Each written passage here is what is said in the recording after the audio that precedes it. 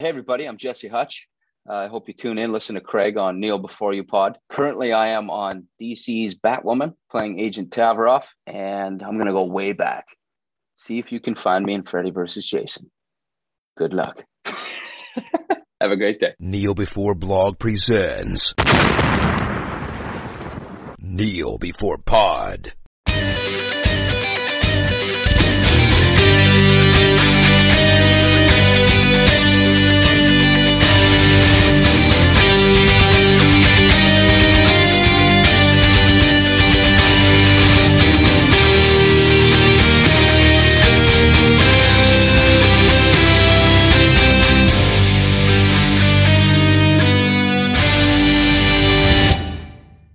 Hello and welcome to Kneel Before Pod, the podcast that wasn't even allowed to hang around outside Comic-Con hoping we'd hear anything. I'm your host Craig, and we are here to discuss the news and trailers and all that stuff that dropped during the month of July in this year, which is 2022. And joining me this month for his turn at the news desk is Isaac. Hello. Hello, how's it going? Good, it's going good. The heat wave is over, so that's good. Yeah, be comfortable indoors again.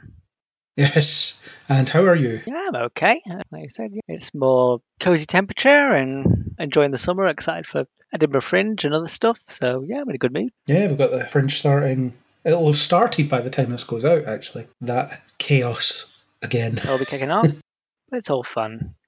Yeah. Anyway, why don't we start with our thoughts on things that we've been watching. So what have you been watching over the past however long, since you were last here? So I've been watching through Series 2 of Only Murders in the Building on Disney+. I don't know if you watched Series 1, but it's incredible. It's a really good murder mystery series with Martin Short, Steve Martin, and Selena Gomez as a sort of trio of residents of a big New York, old-fashioned-y, fancy apartment block. And there's a death in the building, and they're all true crime podcast aficionados, and they try and make their own, and it leads into secrets and mayhem and hidden stuff all over the show. And they're back with a second series, which they're halfway through currently, so it's 10 episodes. We're up to episode 5, and it's just as excellently designed. It's very funny, very well woven in crime drama. I spend at least an hour after each episode on Reddit following all the people who are trying to connect the dots and going back and rewatching scenes and trying to work out what's going on.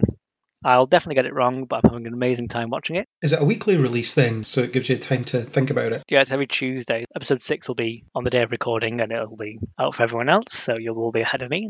But yeah, it's weekly. There's 10 episodes per series, so about halfway through. And is this a second murder in the same building? So this is like an aftermath. After Series 1, they go a bit famous because their podcast leads to great discoveries and true murder and the fans to podcasters sort of story. But now this is dealing a bit more with the aftermath, and there's still more dodgy stuff going on. Some threads that weren't fully tied up in Series 1 that more light's being shed on. Definitely recommend it. It's very, very good. It's probably my favourite thing on Disney+.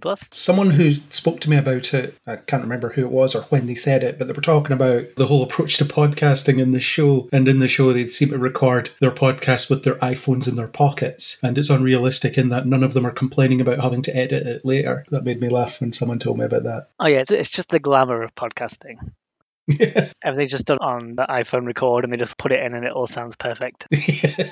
There's no scene of someone deleting all their ums and ahs and just cursing the fact that people have speech flubs. They keep doing that. They constantly refuse to get anyone's consent to record them, which is, I assume, true to life. A lot of it is secret recording. I think that's maybe what a lot of true crime is. I don't know. True crime podcasts are more just digging into a thing that's already happened rather than something that they're connected to, I suppose. I don't know. The fun of this one in the story is most true crime stories have an ending, whereas this one's ongoing, so it adds a bit more of in-universe fun for the listeners. They don't know if it's going to pan out successfully or anything could happen, which is part of their success. Now in season 2, do they turn around to the camera and say, this podcast is sponsored by Squarespace? If you want to make a website about murders, then Squarespace is your guy, or something. One of them is constantly trying to get, I think it's Marty Short's always looking for someone to help finance it. Just any person you can get who has a bit of a business to join in. So they get that bit right. All the begging. All the begging. Anything else been on your radar of watching? Or has it just been that mainly? I'm very looking forward to The Sandman. To get a bit more of a look at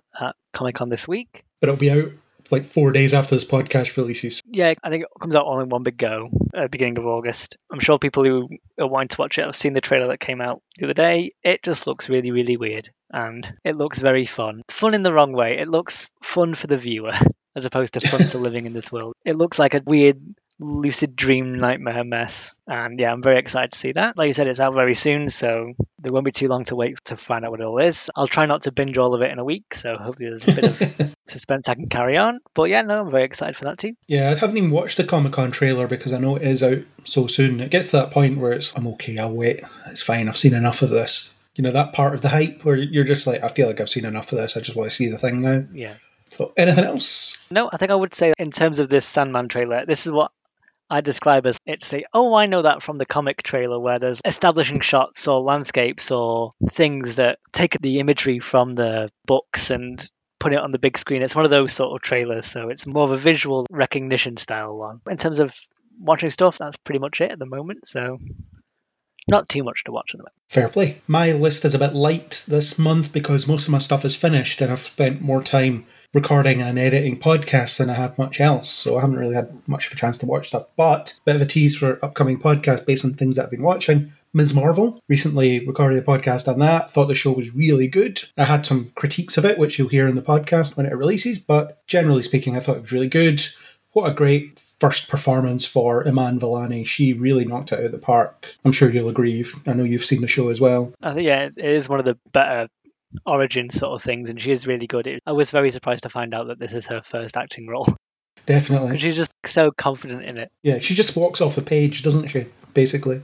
Yeah, she is like perfect casting, I think. Yeah. Strange New Worlds has finished now, and there's a podcast on that coming up. Been watching that. The thing that I've been watching that I'm not creating content about and just kind of enjoying it is The Orville. I think it's been pretty good this season. It could be its last season. There could be more of it. I don't know. It's maybe up in the air at the moment. I don't know what the actors are saying about it or anything, but certainly season 3 has been on Disney+. It's Hulu in the US, I believe, and it's been pretty good. It's probably the best it's been, to be honest. That's good. This is the third series. Yeah. Yeah, so it's had enough time to get into its groove and figure out all the minutiae of the characters and can have a bit more fun and stuff. Yeah, they've ditched the jokes almost entirely at this point. It's now no longer a Family Guy-esque comedy. It's just a Star Trek show. It basically is, yeah. Diet Star Trek is what I like to call it, because it annoys people when I say that. But it is Diet Star Trek as far as I'm concerned. On the movie front, podcast on this coming soon as well. Lots of podcasts coming soon. Thor, Love and Thunder. I really enjoyed it. It's weird that it's so divisive. You know, sometimes you watch a film and you're like, I don't understand why people hate this. Yeah. For me, it's that. I'm not sure what people were expecting, and I know that some people have come out and slammed it for being what it is. As in, I went to see an MCU film and got an MCU film, and I hate that. So I don't understand what people are actually expecting, really, sometimes. I've still not got around to it yet. I'll probably catch it eventually. It will probably be on Disney Plus in like 2 weeks. Yeah, it might be a Disney Plus one for this one. Because Multiverse of Madness was 47 days after theatrical release. It dropped on Disney Plus. Yeah, so probably early September-ish. Won't be too Probably, yeah.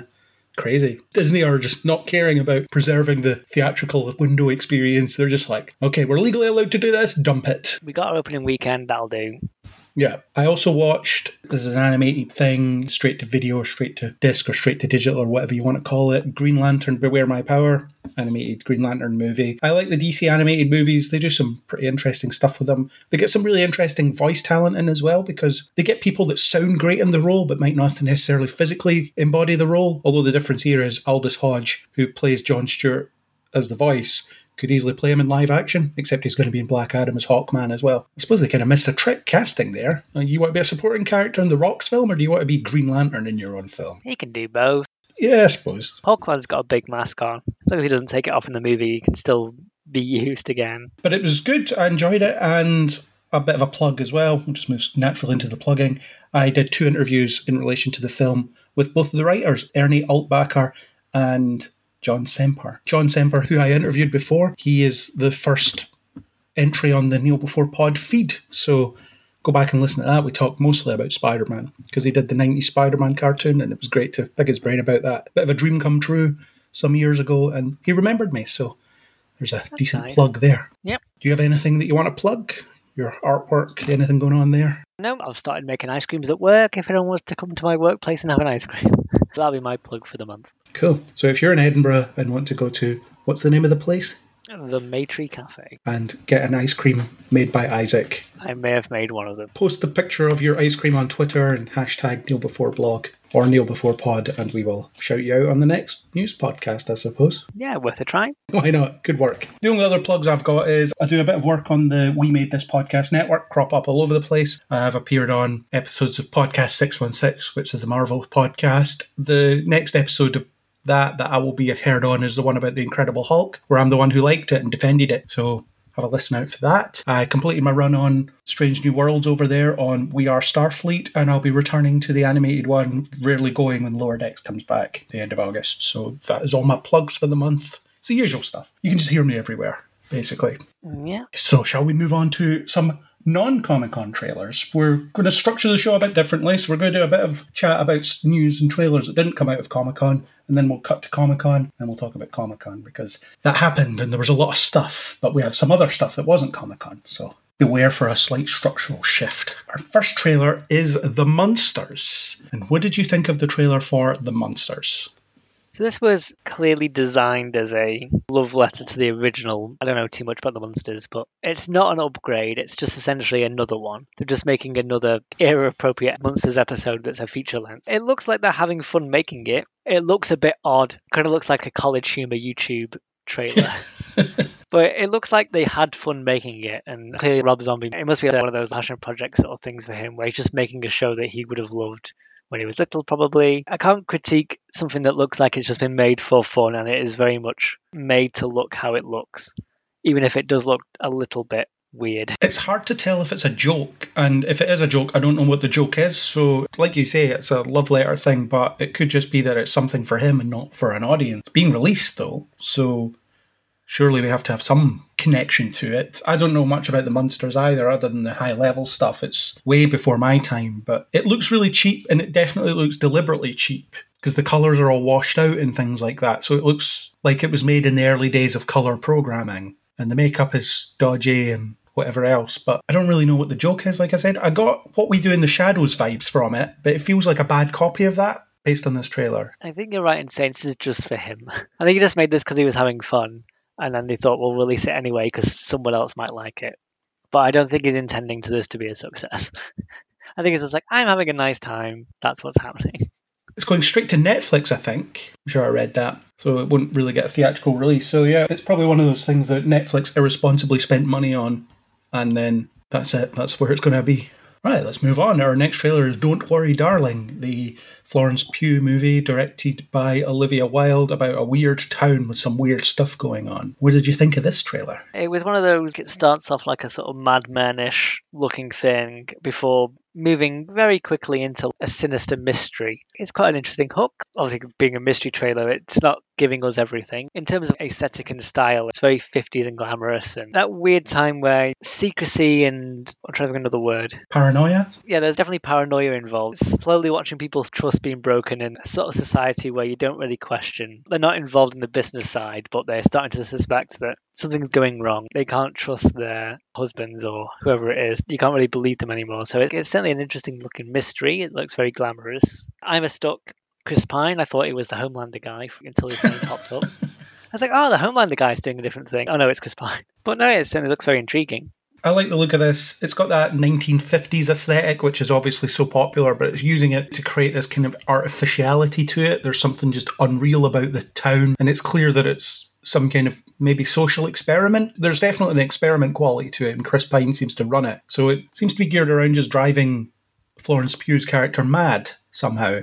At first I thought maybe it was one of those nuclear test towns or an Area 51 sort of thing. Or one of those Russian spy academy town things. It's a weird experimental thing, and I'm definitely interested to find out what the heart of the mystery is on that. Yeah, it's kind of like a feature-length Twilight Zone episode by the looks of things, which is something you always say about everything like this, isn't it? It looks like Black Mirror or the Twilight Zone, one of the two.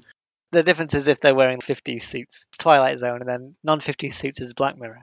Yeah, in the Twilight Zone, they were only dressed like that because that's when it was made. Exactly. But yeah, it looks good. Florence Pugh, obviously, is always great and stuff. Chris Pine, always great and stuff. The rest of the cast, great stuff. One thing I did think about it, because you had the ballet scene and whatever, one thing I was thinking is that could be a Yelena prequel, actually, if you think about it. She's in her Black Widow training, they're breaking her, they're turning her into a Black Widow. That'd be weird if it was a secret Marvel movie. Could you imagine? Suddenly the internet that was in love with this film, this original storytelling, whatever, it's a Marvel movie, I have to hate it now.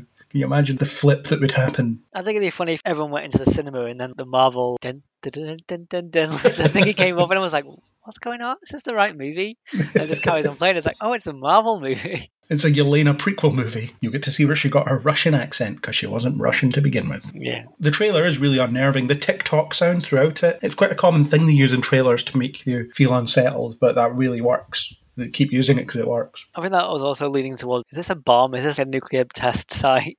Sort of thing for me. I think that was where I was sort of going initially. Well, it's out just before my birthday, so there we go. Yeah, something to look forward to. I think it's premiering at the Venice Film Festival, perhaps, or it's rumoured to. So it's something that could feasibly be completely spoiled for anybody by the time it comes out, because people fortunate enough will get to see it way early. Yep. Let's move on. We have Halloween Ends, which feels like a promise that won't be delivered on. I liked the first of this requel, let's call it that. Let's use the Scream terminology. The series of Halloween films. I liked the first one. I did not like the second one. I thought Halloween Kills was really dire. And this, I'm concerned it's just going to be the same. I don't think Halloween will end. I think Michael Myers will slink off again like he always does. But it looks like pretty standard Halloween fare. So maybe if you like that sort of stuff, then this will deliver what you want. I don't know. But after the last one, I'm wondering, is there anything here?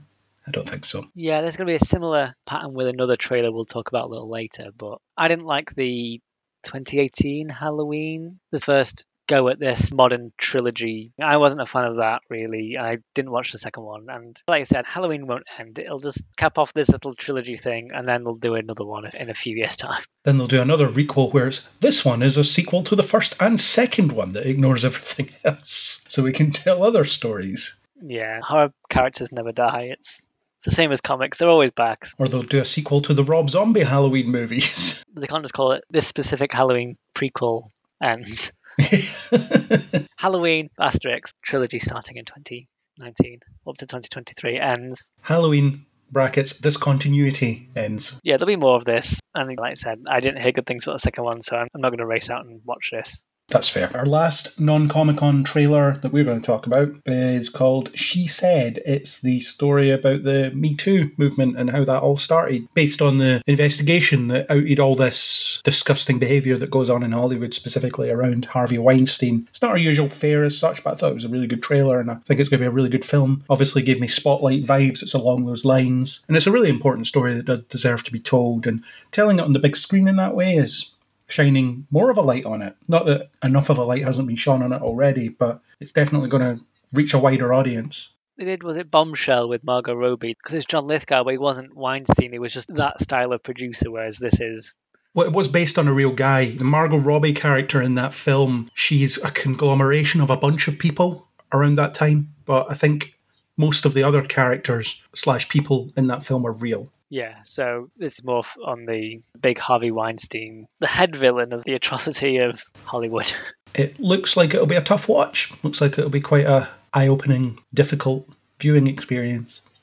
Yeah, it'll be grim. Be great to be a bunch of men sitting in the cinema watching that, just being like, oh, we're disgusting. I apologise for our gender. It's a watch-at-home movie. Very possibly. But it's only in theatres later this year, so I'll probably see it in theatres. But who knows, depends what's going on at the time. Okay, for the last trailer, I think you can probably hear that howling in the distance, which means our resident, no longer teen wolf is on her way. So if you want to run away and hide from the big bad wolf, you should. I'll go into my most straw-made house and hide there. Great reference. I was right, all that howling was our not-so-teen wolf. Cat, hello! Awoo! That wasn't how it sounded a minute ago. Awoo? That's how it sounds close up, that's fine. So here we are, back again. I'm back on my bull shirt. So the Teen Wolf trailer, straight up, when I first watched it, totally looked fake to me. There had been quite a few fake trailers in the last few months since the announcement of the film where just fan-made trailers would pop up and they looked amazing, but it was just recycled footage from the show. And a lot of this looked the same to me, and I was like, I don't know. But then I remembered that they haven't used this samurai spirit. That's not really been a part of the show. I also will self-confess I never finished season 6, because all my favorite characters were gone, so what was the point?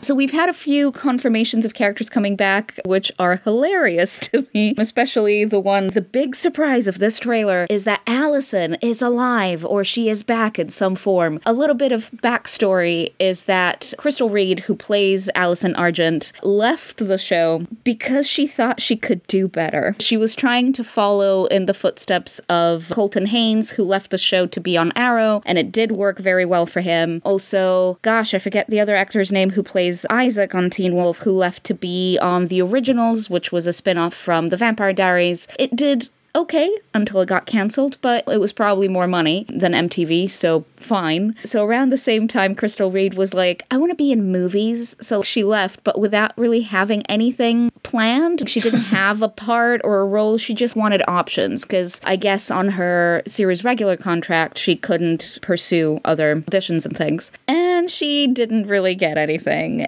Yeah, I've never heard of her. Yeah, so now she's like, hi, can I come back? Which kind of reminds me of when I lost a job at some point and I went back to my old job and I was like, hey, can I work here again? And my old manager was like, yeah, come sure. Crawling back. Basically, I empathize, but also it's a little funny. They wrote the character off in a really spectacular way. She died in a really dramatic, lore-filled moment, and she's back somehow. And we gotta explain that. And I'm like, okay, Allison, sure. And another thing that I didn't know is that Tyler Hoechlin is back as Derek. He's one of my favorite characters, so I'm very excited about it. His character left the show in a really mysterious sort of way in terms of just the world building of the show. Obviously, you've never seen this, so I'll describe. The werewolf transformation in Teen Wolf is kind of partial. They get some way into wolf characteristics, but they don't turn entirely. Not all morning in a makeup chair sort of transformation. A little bit, yeah. Loads of prosthetics. The thing is, at the beginning of the show, Tyler Hoechlin's character's sister, Laura Hale, had been found dead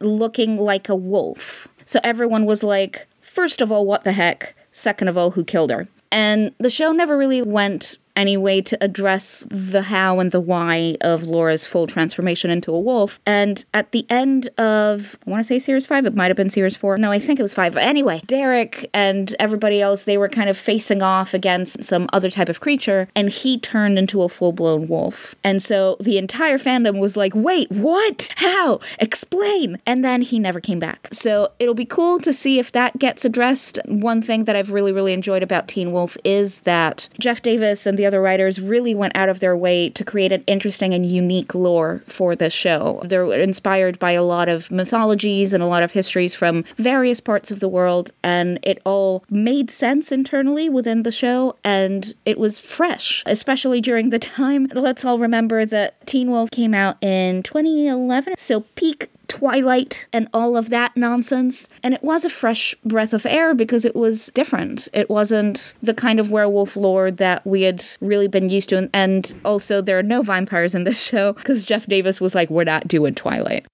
And so I really appreciated all of that. I'm most excited really for this movie to just kind of fill in some world-building-y gaps. I'm very sad that Dylan O'Brien is still not signed up for this, or at least he's not anywhere to be seen on the slate. And honestly, what do you do without Stiles? He genuinely made this show as successful as it was. And also, what's he doing? Isn't he out of work? Dylan, come on. Yeah, I haven't seen him in a while, yeah. He's been making slightly deranged YouTube videos where he's like, I'm an out-of-work actor and I'm losing my mind. Then come back. Because clearly the Maze Runner thing really did a number on you. And also, all of us love you, and we'd love to see Stiles back in action. And also, we all want some gay up in this house. And since Derek is back, Stiles should also be back. But we'll see. Perhaps they were thinking that they might outshine. Technically, the protagonist of this show is Tyler Posey. He's just been off doing OnlyFans and stuff, so clearly he had the time. So Yeah, anyway, we'll see. The trailer looks okay. It looks comparable to the show, perhaps slightly elevated, but the show always had a pretty good look in terms of CG and stuff. They always found good ways to cut corners and not need a lot. They had a great prosthetics team who did a lot of the lifting. So we'll see how this turns out. Still on this train, because of course I am. Are you going to finish the show before this comes out, or just jump straight into this? Oh, I don't know. The thing is, a lot of the main characters left, and Series 6 contends with a lot of new kids that, quite frankly, nobody gives a toss about. Maybe. I think the seasons are short. There's about 13 episodes, so I guess I can spare that time. At least it's not like network TV where it's like 22 episodes, so fine, I guess. Possibly. Just to make sure I haven't missed anything important. I'm sure you haven't, but sometimes you feel like you might. Yeah, mostly I'm here for the Derek stuff, and there was one character who I don't think is coming back for this, who insinuated at the end of, I want to say, Series 5 again, when all of these creatures were popping off, and they were meant to be keeping them secret, and he was a civilian. He was not one of the supernatural people. He turned to one of them and he said, "Oh, well, it's Beacon Hills. Of course there's werewolves." In the spirit of the Lost Boys. The thing about Santa Clara, all of those damn vampires. So what's going on with that? Does everybody know? Who knows? What's going on? That's what I'm mostly here for. Okay, maybe you can dust off your reviewing credentials to do a one-off review for this when it appears? Yeah, why not? No, I put you on the spot and recorded you saying it. Oh, no, I've committed now. Oh, shucks. In which case you'd be like, yeah, I said that at the time. All right, yeah. Okay, we have another trailer. This one I did watch. I didn't bother watching the Teen Wolf one because it would have meant absolutely nothing to me. So Fair I didn't enough. even watch the trailer. But this trailer I did watch, House of the Dragon. It's the Game of Thrones prequel. I wasn't that interested in Game of Thrones, certainly not interested enough to even watch it. And then everything I heard about it just kept telling me, this isn't for me. And then by the time you get to the end of the last season and everybody hates it, honestly, I don't want to jump into this. This feels like a bit more of the same for me. Visually amazing. The production value is off the charts. There's lots of dragons in it and they look really good, and lots of mentions of sitting on thrones and people not belonging on thrones and all that sort of stuff. You've got Matt Smith with long, witchery white hair. And yeah, I'm sure it's great for people that like that stuff. And it does look great, but I'm probably not going to watch it. But you're informed on this franchise. I am, and I will be watching this because this is my shirt. As Eleanor would say in The Good Place. This trailer looked a lot better to me than the previous one. I wasn't actually aware of which time period they were going to cover. I am that nerd who owns multiple Game of Thrones backstory books, not just the novels. Who do you think I am? So I was like, wait, the characters they mentioned, I was under the impression they were going to cover the very first Targaryens who came over to Westeros from Valyria. This is going to mean nothing to you, but basically this Dragon Lord family from a very different part of the world arrives to what is essentially North America. They arrive to basically what is, let's say, medieval England, and they take over the entire country because dragons. Who can resist this? But it turns out they're actually covering a different part of the lineage, which is kind of middling. So it's in between the conquest and the time that Game of Thrones takes place. It's about 200 years before, and it's about another kind of succession war, but this time it's between one family. So everyone's kind of entitled to the throne for different reasons. The king has a daughter, and he has said, she's going to be my heir, no questions asked. He also has a brother who's like, well, really, it should be me, but okay. And then somewhere down the line, the king also has a son. So then that kind of complicates matters, because the rest of the family's like, well, now you have an heir who's male. And the king's like, no, it's still going to be my daughter, it's going to be fine. But is it? Cue an entire HBO show. So to give you an idea, no, it's not going to be fine. Everything's about to go down. It's a very interesting time period in the history of Westeros, because the dragons are still very much part of the landscape, and it's not like, oh, well, we had dragons, but the last one died like 100 years ago, and did we really ever have dragons? Who remembers that anymore? No, they're still alive, and they're still around, and they are terrifying. And the power that comes with that, and with the ability to wield them, is different to a lot of the Game of Thrones-y stuff, which is very grounded in real-world politics and the War of the Roses and a very specific point in human history. So this is a little bit more pizzazzy. It has magic. And yeah, it actually got me to dust off my The World of Game of Thrones book and my Fire and Blood book about the Targaryens, which actually covers this part of the history, and it's kind of what they used to go off and write the scripts and stuff. So I'm here for this. It's nerdy, and hopefully, because there is source material, we're not going to do whatever the heck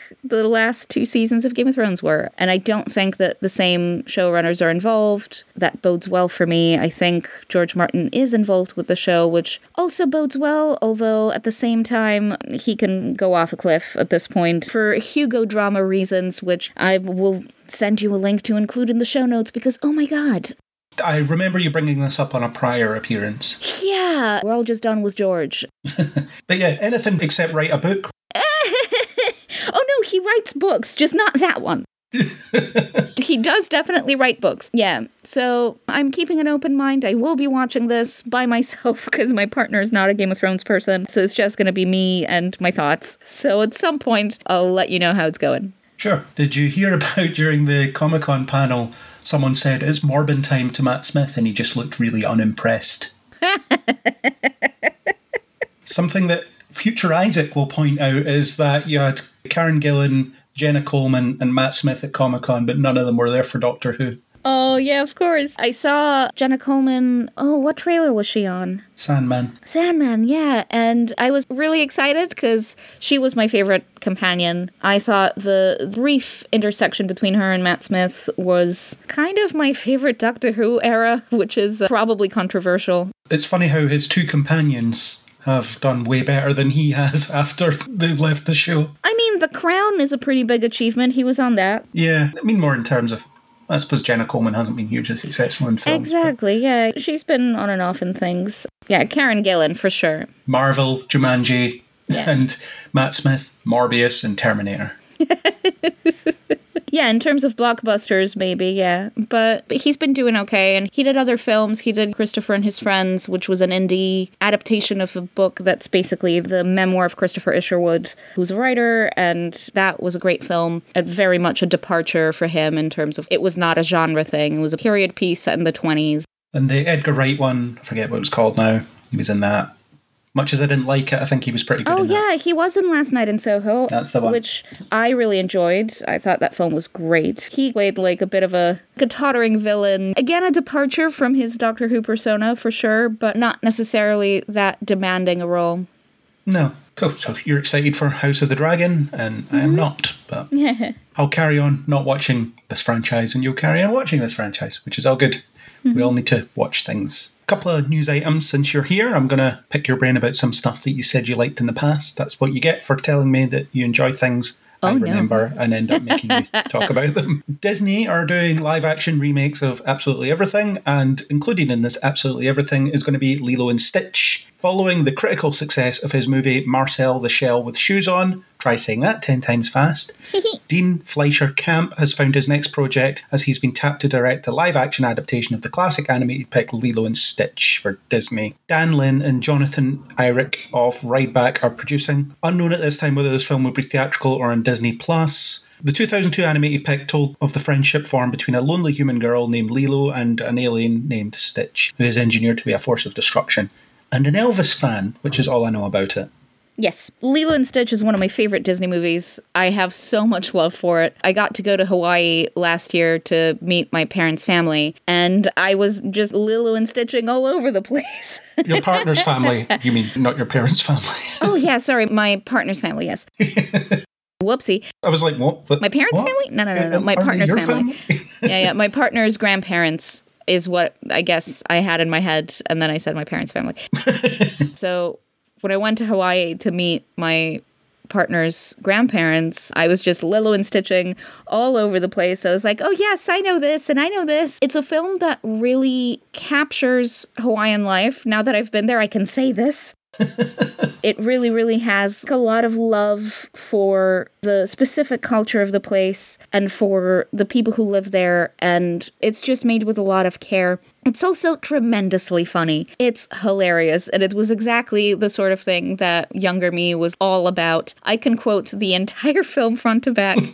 We went to this place on Maui. They have a little store. This is such a little trivia thing, but I was so excited about it. They have a little store called the Hasegawa General Store. And in Lilo and Stitch, there's an old lady named Mrs. Hasegawa, and she has a general store. And Lilo's older sister, Nani, is looking for a job, and she goes there, and she's like, "Hi, Mrs. Hasegawa, I'm here to answer the ad." And Mrs. Hasegawa's deaf as a brick. So she's like, "Oh, sorry, I can't talk right now. I'm waiting for someone to answer my ad." And I just think it's the funniest thing. It's just so good. She is a big Elvis fan, Lilo. There's a lot of Elvis Presley music in this. I wonder if that's going to be continued. I don't know if we need this movie. The animated feature is fantastic, and it stands on its own, and I rewatched it recently, and I can tell you it hasn't aged badly at all. Like, it's a great film. So I'm a little like, I don't know about all this. What's the general criticism when it comes to the Disney live-action remakes? All the live actions, yeah. I think the one I've enjoyed was Cinderella, because it was definitely a fresh take on the story. There was some bits of it that modernized the fairy tale. We didn't just rely on the fairy godmother of it all. Sure, there's a fairy godmother and all of that, but ultimately the really painful trauma in Cinderella is between her and the stepmom. And we actually get a really great scene where Cinderella confronts the stepmother, played by Cate Blanchett, about why she's so mean and why she's been such an adversary. And we just don't get that in fairy tale-y stories, and that I really enjoyed. And also, Cinderella has a prior relationship with the prince before the ball, and so all of that kind of makes more sense. So in that sense, I was like, yeah, okay. I haven't seen some of the other remakes. I hated Beauty and the Beast. I think I've seen most of them. I haven't seen Dumbo. I didn't see Aladdin. Dumbo isn't really a remake, but there's nothing there in the original, really, to adapt, so you have to start from scratch. Yeah. I did see The Lion King, and it was terrible. It was the worst. I hate it. So generally speaking, the track record's not fantastic, and especially because a lot of the adaptations, the reasoning, I think, on the surface level that was given was that, it was for copyright reasons, kind of. You have to make a Snow White movie or a whatever movie to keep the rights alive, to not let it lapse into public domain. Lilo and Stitch is not that old. There's no risk of it falling to the wrong hands or whatever. It was just a really good film. So I don't know. At the same time, I've only seen the trailer for Marcel the Shell with shoes on, and it's the cutest thing. It's so cute. It's so cute. And this guy's been at this stop motion thing for some time, and it's interesting. I did notice that there was previously somebody else attached to direct this about November of last year, and that fell apart. So let's see if this goes ahead. At the very least, they have a Hawaiian screenwriter attached to actually write this time. So that's good, because the previous screenwriters who were attached to this were not related to Hawaii at all. And what's the point? If anything, what makes this movie amazing is the love for the place. So I'm very cautious about this, as with all the live-action adaptations. I veer towards, who needs this? We don't need this. I can rewatch Lilo and Stitch anytime I want, and in fact, I do. So, yeah, I don't know. When it comes to Disney plumbing their old properties, I tend to be more interested in the ones that are, let's pick an element and expand on it. So Maleficent, for example. Yes. I think Maleficent's really good. And it's very different to the character as was before, because they turn her into more of an anti-hero rather than a straight-up villain who summons the powers of hell, which is a line in the film, which is quite something. But stuff like that. I didn't like Cruella that much. Appreciated the idea, but it's one of those problems of, we're making her the protagonist, so we don't want to make her full villain, which limits it. So what is this? Am I supposed to sympathise with her? Am I supposed to hate her? There's arguments could be made for both, but you don't come strongly on either side. So yeah, you've wasted an opportunity here. But I thought Maleficent was very clear on what it set out to do. Mm-hmm. and I really liked it for that. Oh, yeah, I loved Maleficent. Maleficent was fantastic, and even the second one was pretty good, actually. Yeah, it's pretty decent. More forgettable, but yeah, it's certainly okay. A little bit, but it did expand on the world building for this very different take on Sleeping Beauty, so I'm very on board for things like that. As you say, taking an element and then expanding it and just bringing something fresh to it, it's the bare minimum of reasons. Why mount a production of something? Why make a new film if you don't have something new to say? I'm looking at you, Jon Favreau, and The Lion King, and all of that. Literally trying to remake something shot for shot and add a new song for the hell of it and ruin every joke punchline because why not? And call it live action when it is not live action. Exactly. It's like, oh, live action. It's just that the animals look photorealistic. My God. Different kind of animated. It's not live action. Exactly. Gosh. I don't care for anything that's like this. So let's see if they do something else with it that's cool and fun. I'll be here for it. I have to admit, I never really enjoyed the various spin-offs that spun out of Lilo and Stitch. There was a TV show. Oh, there usually is. Some various short bits and bobs where there's a female little alien thing and kind of sequel-y type things that kind of led nowhere and that nobody really watched. Will admit to you, I did not watch any of that because everything was about the original film for me. Well, most people don't watch this straight to video.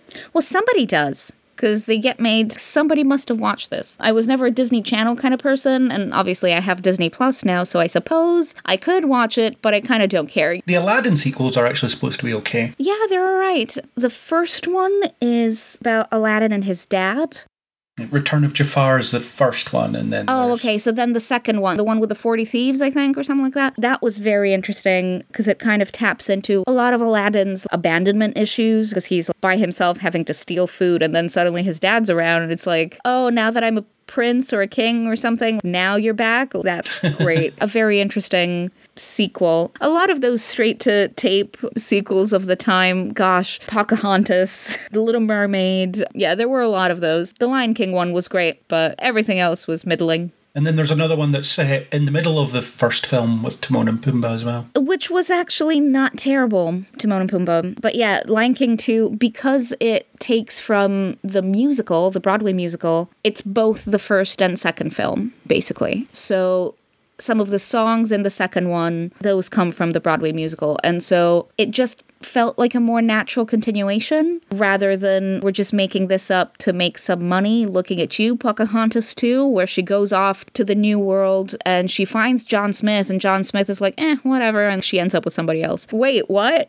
The grand romance of my time and he doesn't care? Wait, I protest. I shudder to think what the live action remake of Pocahontas will be like. I mean, there was one. There was a Terrence Malick film. It wasn't a Disney one, granted. Oh, I mean the Disney one. Yeah, there was that Terrence Malick film, which I thought was amazing, and actually that's kind of the definitive version of that story for me anyway. I would like to think that they're not going to go there. They will. Or if they do, that it's going to be done with care. We'll see if and when we cross that bridge, Disney is prone to these things.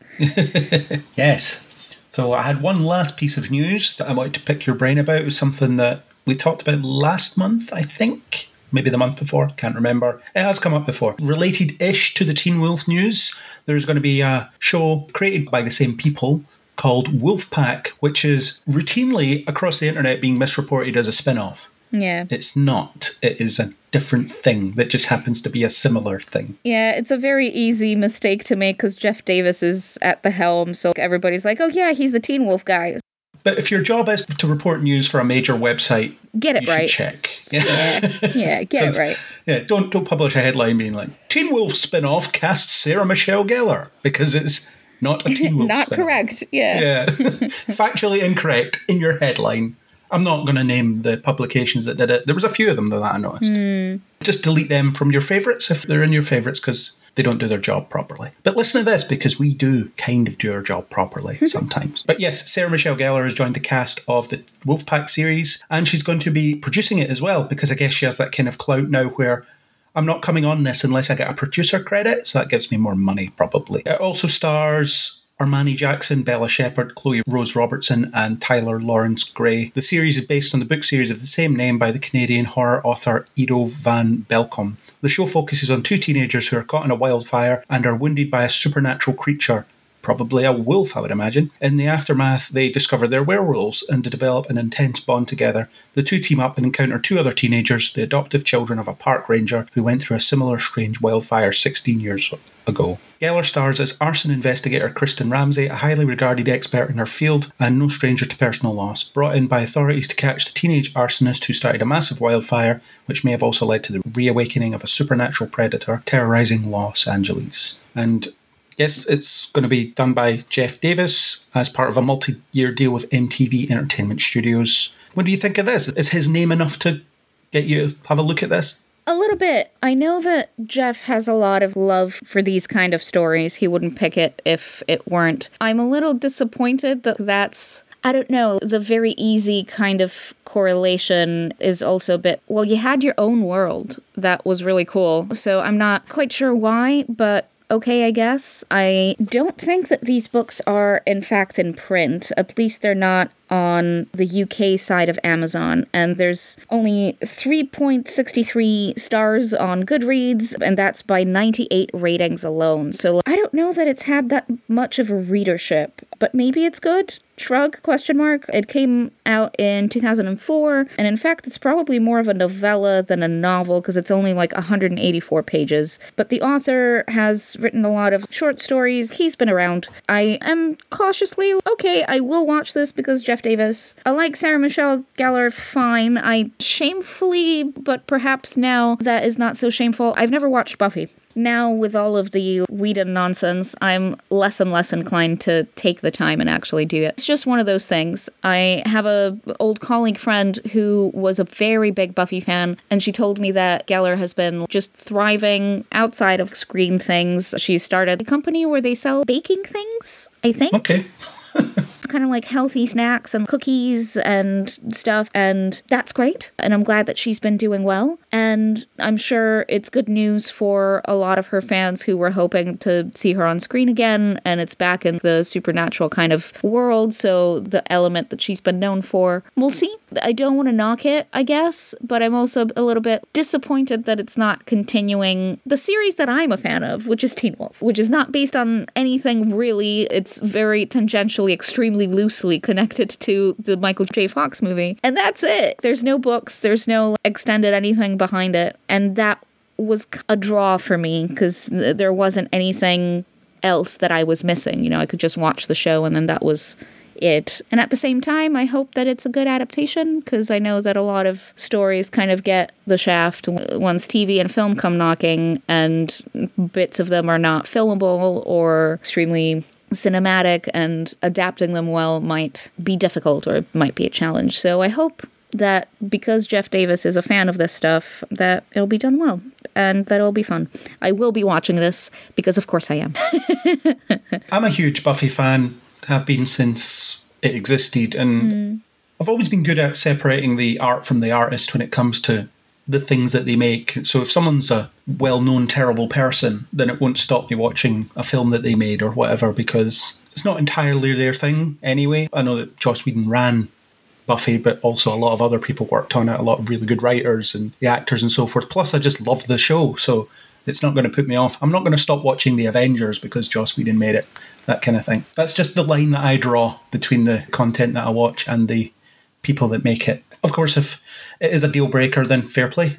It's a deal breaker. It's a case by case, I think, for me. Sometimes it's easier to do. Other times, when the problematic aspects of the person in question seep into the work itself, it makes it very difficult for me to enjoy said thing because I am now aware of these issues. And I do think that for Buffy in particular, the treatment of women and the girl bossification that it kickstarted in media, it kind of carries with it Joss Whedon's very problematic stances on women, and especially knowing how he treated the actresses while filming the show, I'm just not inclined to give the time to this in particular. The interesting thing about it, though, is when all this stuff came out, it's now the show that's created on this massive contradiction because of the trail it blazed for female leads in genre stuff. Yeah. At the time, it was practically unheard of at the time. Not completely, but Certainly that was one of the big mass market appeal ones. So yeah, it's this weird contradiction that it exists under. But at some point I'll go and rewatch Buffy again. I've not done it in a number of years, and it means I can rewatch The Superior Angel when that starts in the runtime of it as well. Angel's a better show, as far as I'm concerned. I've heard this, yeah. And Joss Whedon didn't have as much involvement in that because he was still working on Buffy at the time. So he got it off the ground and gave it to David Greenwalt, who then ran the show. Mm-hmm. And he would pop back now and again to write an episode or whatever, or see how it was going, or compare notes for continuity purposes. But other than that, it was not his show. But in terms of this, I do wonder if the novella, as you've called it, I didn't know this, but I wonder if they maybe just use that as a starting point and then you can build out from that. I guess, yeah. A bit like, I suppose, with the Teen Wolf movie, we'll follow this to a point and then we can just create a world outside of it that can do whatever. Yeah, absolutely. It does say Wolfpack number 1. So there are 3 more. There's 4 books in total as part of this. That's almost 4 seasons then. Perhaps. And perhaps it's good that it's just a short book rather than something lengthy, because it's less to contend with when it comes to accuracy. You get these sprawling works like, say, for example, Game of Thrones, where the accuracy kind of comes at the detriment of the length of something. It's like, oh, well, we can be super accurate, but then that means that we have to cut this other thing. So maybe they won't have to snip and cut too much. That'll be good. Yeah, we'll see. It will be getting made, and Sarah Michelle Gellar's involvement surprised me, actually, because you don't really hear about her acting too much. I think the last thing she was in that I was aware of was Ringer. That was a TV show that ran for a little while. She also did a voice in a season of Star Wars Rebels. She was one of the Inquisitors. Okay. Which her husband was also in. He's in that show as well, or he was.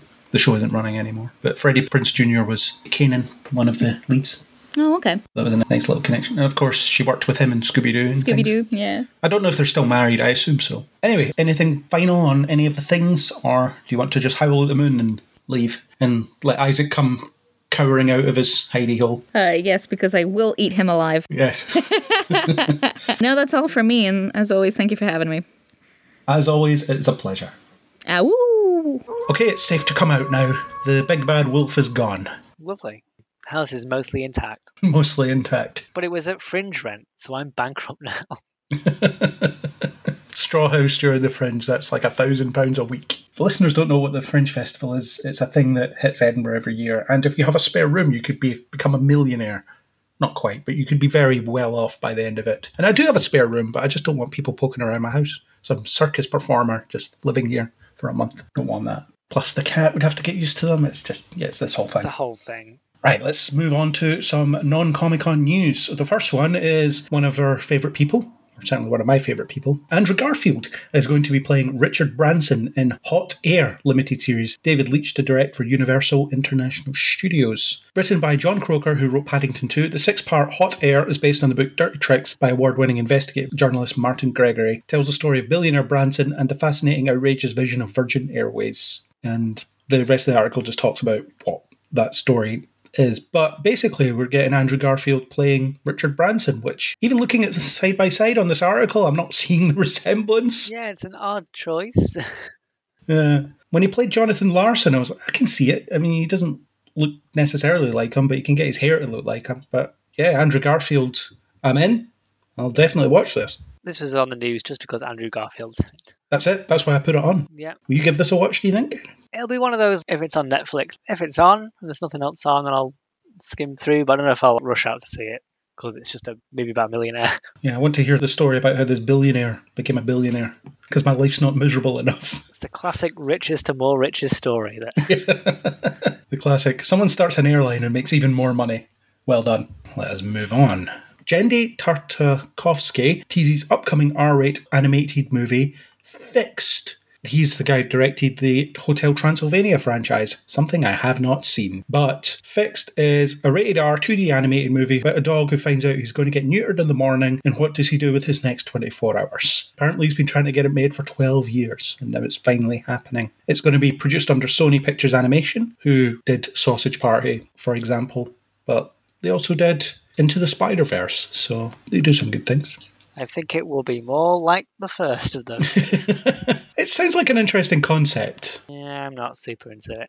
Fair enough. Maybe the Hotel Transylvania movies are great, But it sounds like we did those for not the money, but just to get into the business. And just like the Minions, you can just sort of make them, roll them out sort of movies. And now he's making his weird dog movie. Yeah. Is it supposed to make audiences feel upset that they get their pets neutered, which is a good thing for them? I think it's just some weird teenager movie. Well, we'll soon see. It's R-rated, so for adults or older teens, something worth mentioning. I think it seems like an interesting concept. We'll see how it pans out and what it looks like when a trailer comes out and who they'll get to voice the dog. That's crucial. Who do you think will voice the dog? Probably Seth Rogen or someone.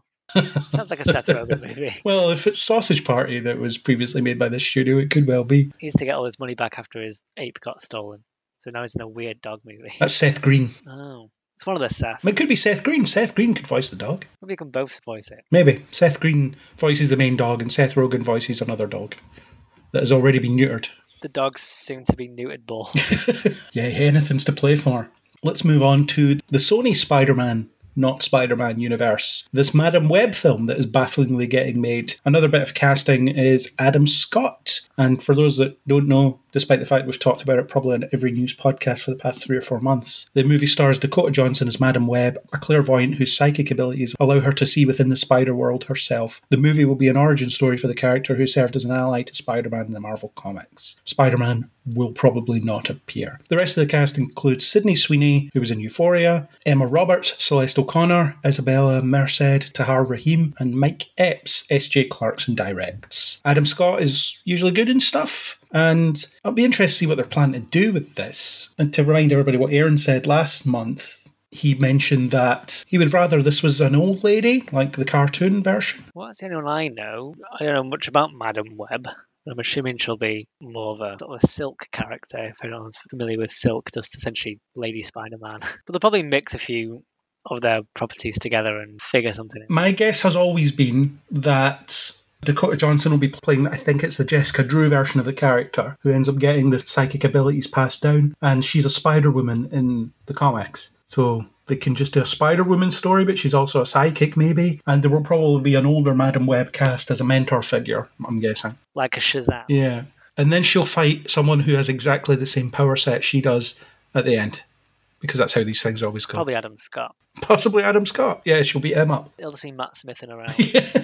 Already discussed this with Kat, but did you hear that at Comic-Con someone said it's Morbin time to Matt Smith on stage and he got really annoyed? Yeah, I think he's been tricked into these movies. I don't know if you read the story where Karen Gillan told him it was a really good deal because she was in Guardians, and it's actually like, yeah, get into this. This is a really good career deal for you. And everyone's just been bothering him about it. I think he doesn't want to talk about Morbius.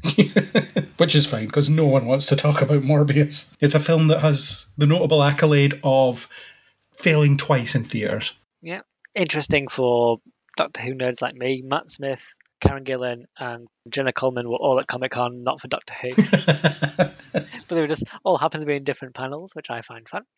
I wonder if they cross paths. He probably went for a Starbucks or something while they were there. Yeah, went for dinner or something, who knows. Teased him on their successful franchises. Yeah. The two ladies are like, hey Matt, remember when you were the lead in a successful franchise? Now we are the big cheese. The other bit of Madam Web news is the prep that they've been doing on set places it in the early 2000s as the setting, so it'll be pre-smartphones potentially. That'll be interesting. That's why she needs to be psychic, because she can't look anything up on the internet. Maybe that's her ability. She's the one friend who doesn't have dial-up and can get internet really quick. Someone thinks she's a magic. Boston's financial district has been turned into a slightly retro version of New York City's Chinatown. Despite the evidence, it's unclear if the entire film will take place during the 2000s or if they're simply filming flashback sequences. Will it make a difference? Who knows? Probably not, but we'll find out. Next is we've got some casting for Scream 6, particularly Samara Weaving and Tony Revolori. Samara Weaving is not a stranger to being in horror films because she was in the excellent Ready or Not. Really fun horror movie if you've seen it. And if you haven't, then watch it. No, that's the one you keep telling me to watch. And I'll be like, I'll watch it. And one day I will. And Tony Revolori, most recently, you've probably seen him in Spider-Man No Way Home as Flash Thompson, but he's been in a butt ton of stuff. Like a million other things. I'm trying to think of some of them, but I can't think of any. Grand Budapest Hotel, maybe? Yeah, I think he was in that. So they're in Scream 6. The cast includes Melissa Barrera, Jasmine Savoy Brown, Mason Gooding, and Jenna Ortega. Jenna Ortega, who will be in the Wednesday Addams series that Netflix is making. And returning cast include Hayden Panettiere, Courtney Cox. So Scream 6, don't really know what it's about yet. I like the 5th one. I don't know if you've seen that yet. I've only seen Scream 1. Right. It's not a franchise I know much about. Fair enough. They are very much tongue-in-cheek slasher movies. They reference and play with the tropes of slasher movies in often inventive ways. Mm-hmm. You should give maybe all of them, actually, just a watch. They're good fun. And Ready or Not, watch that too. Keep it on the list. Yeah, add it to the ever-growing list. The next thing is, bizarrely, this thing is getting made and it's picking up some really interesting talent. Kurt Russell and his son Wyatt Russell are going to be on the Apple TV Plus Monsterverse series, set in the same universe as the really boring Godzilla movies. The roles weren't divulged, but the pair will star alongside Anna Sawai, Ren Watabe, Kirsty Clemens, Joe Tippett, and Eliza Lasowski. And the synopsis is, following the battle between Godzilla and the Titans that leveled San Francisco and the new reality that monsters are real, the Untitled series will explore one family's journey to discover its buried secrets and a legacy linking them to the secret organisation. One Division's Matthew Shakeman will direct the first 2 episodes, and so on. I can't imagine this will be anything more than interchangeable characters standing around in grey rooms full of screens talking about monsters, because that's what those films largely are. Guess so, yeah. What's it like on the ground in this world? But that's what they all are. Godzilla and something's fighting over there. We're not going to look at it, though, because that would be interesting. This would be a more interesting idea if the other monster movies were more focused on the monsters and not just on random teams of like scientists or military men. Yeah, just cutting about, explaining things to you. Unless it's people just getting mildly irritated, like they're going to get to work and his subway's cancelled. Why? Oh, because Godzilla threw the train at Giga. Not again. Not again. It's like I might just work from home. It could be a pandemic type allegory, couldn't it? The monsters are out, so just maybe don't come in today. Stay in. Yeah, don't worry about it. Godzilla's in the area, so if you don't want to die of radiation poisoning, maybe just hunker in your lead bunker in the basement. But Kurt Russell being in it is interesting. It suggests that there maybe be something to it, because he doesn't seem to do stuff that's just crap very often. I don't know, I can't think of cinnamon really. You'll have seen him in Guardians for the Galaxy Volume 2. He was in that. Yeah, I mean more like in a recent or in like TV sense. Well, that's what I mean. He picks his roles quite carefully, and he hasn't been on TV in ages. You will obviously have seen him in Fast and Furious. Oh yeah, he's Mr. Nobody. He is Mr. Nobody. Fast and Furious. I mean, if he'll do those. Well, I don't like those movies, but many people do, so people would say that's a good decision for his career, but I guess he does them because he thinks it's just a fun role to play. I'm sure 8 out of 10 people in Fast and Furious movies just want to drive fancy cars. And then they get on set and find out a stunt person does that, and they're like, Yeah, stuntman does it, and they only drive it for like 10 foot. What you're going to do is you're going to sit in the car, and then you're going to get out, and the stuntman's going to get in. There was a picture on Twitter today of Brie Larson on the set of Fast 10 just resting a cup of tea on top of a big gun. You just mess around for a bit and watch stuff explode, and you don't have to try very hard, and you get paid a couple of million, so it's fine. And then you just hope that Vin Diesel doesn't end up hating you for no reason. As long as you don't try and do more punches than him, and you just sort of get along well. Just don't outact Vin Diesel, and you'll be fine. It's actually a tall order. It's a tough nut to crack, that one. When Vin Diesel's not on the scene, someone needs to be asking, where's Vin Diesel? So those two are in it, the Russell family. I'm guessing they'll be playing father and son. It'd be really funny if they swapped around. Wyatt Russell's the old dad. It's like, listen, son. Kurt Russell's got his sunglasses and his skateboard. It's like, I don't care about Godzilla. I'm going to go and hang out with my friends or whatever. Or Wyatt Russell's Kurt Russell in the horrible flashback sequences. That's also possible. It's like, remember when you worked in an office in San Francisco and it just cuts to a Wyatt Russell just answering the phone?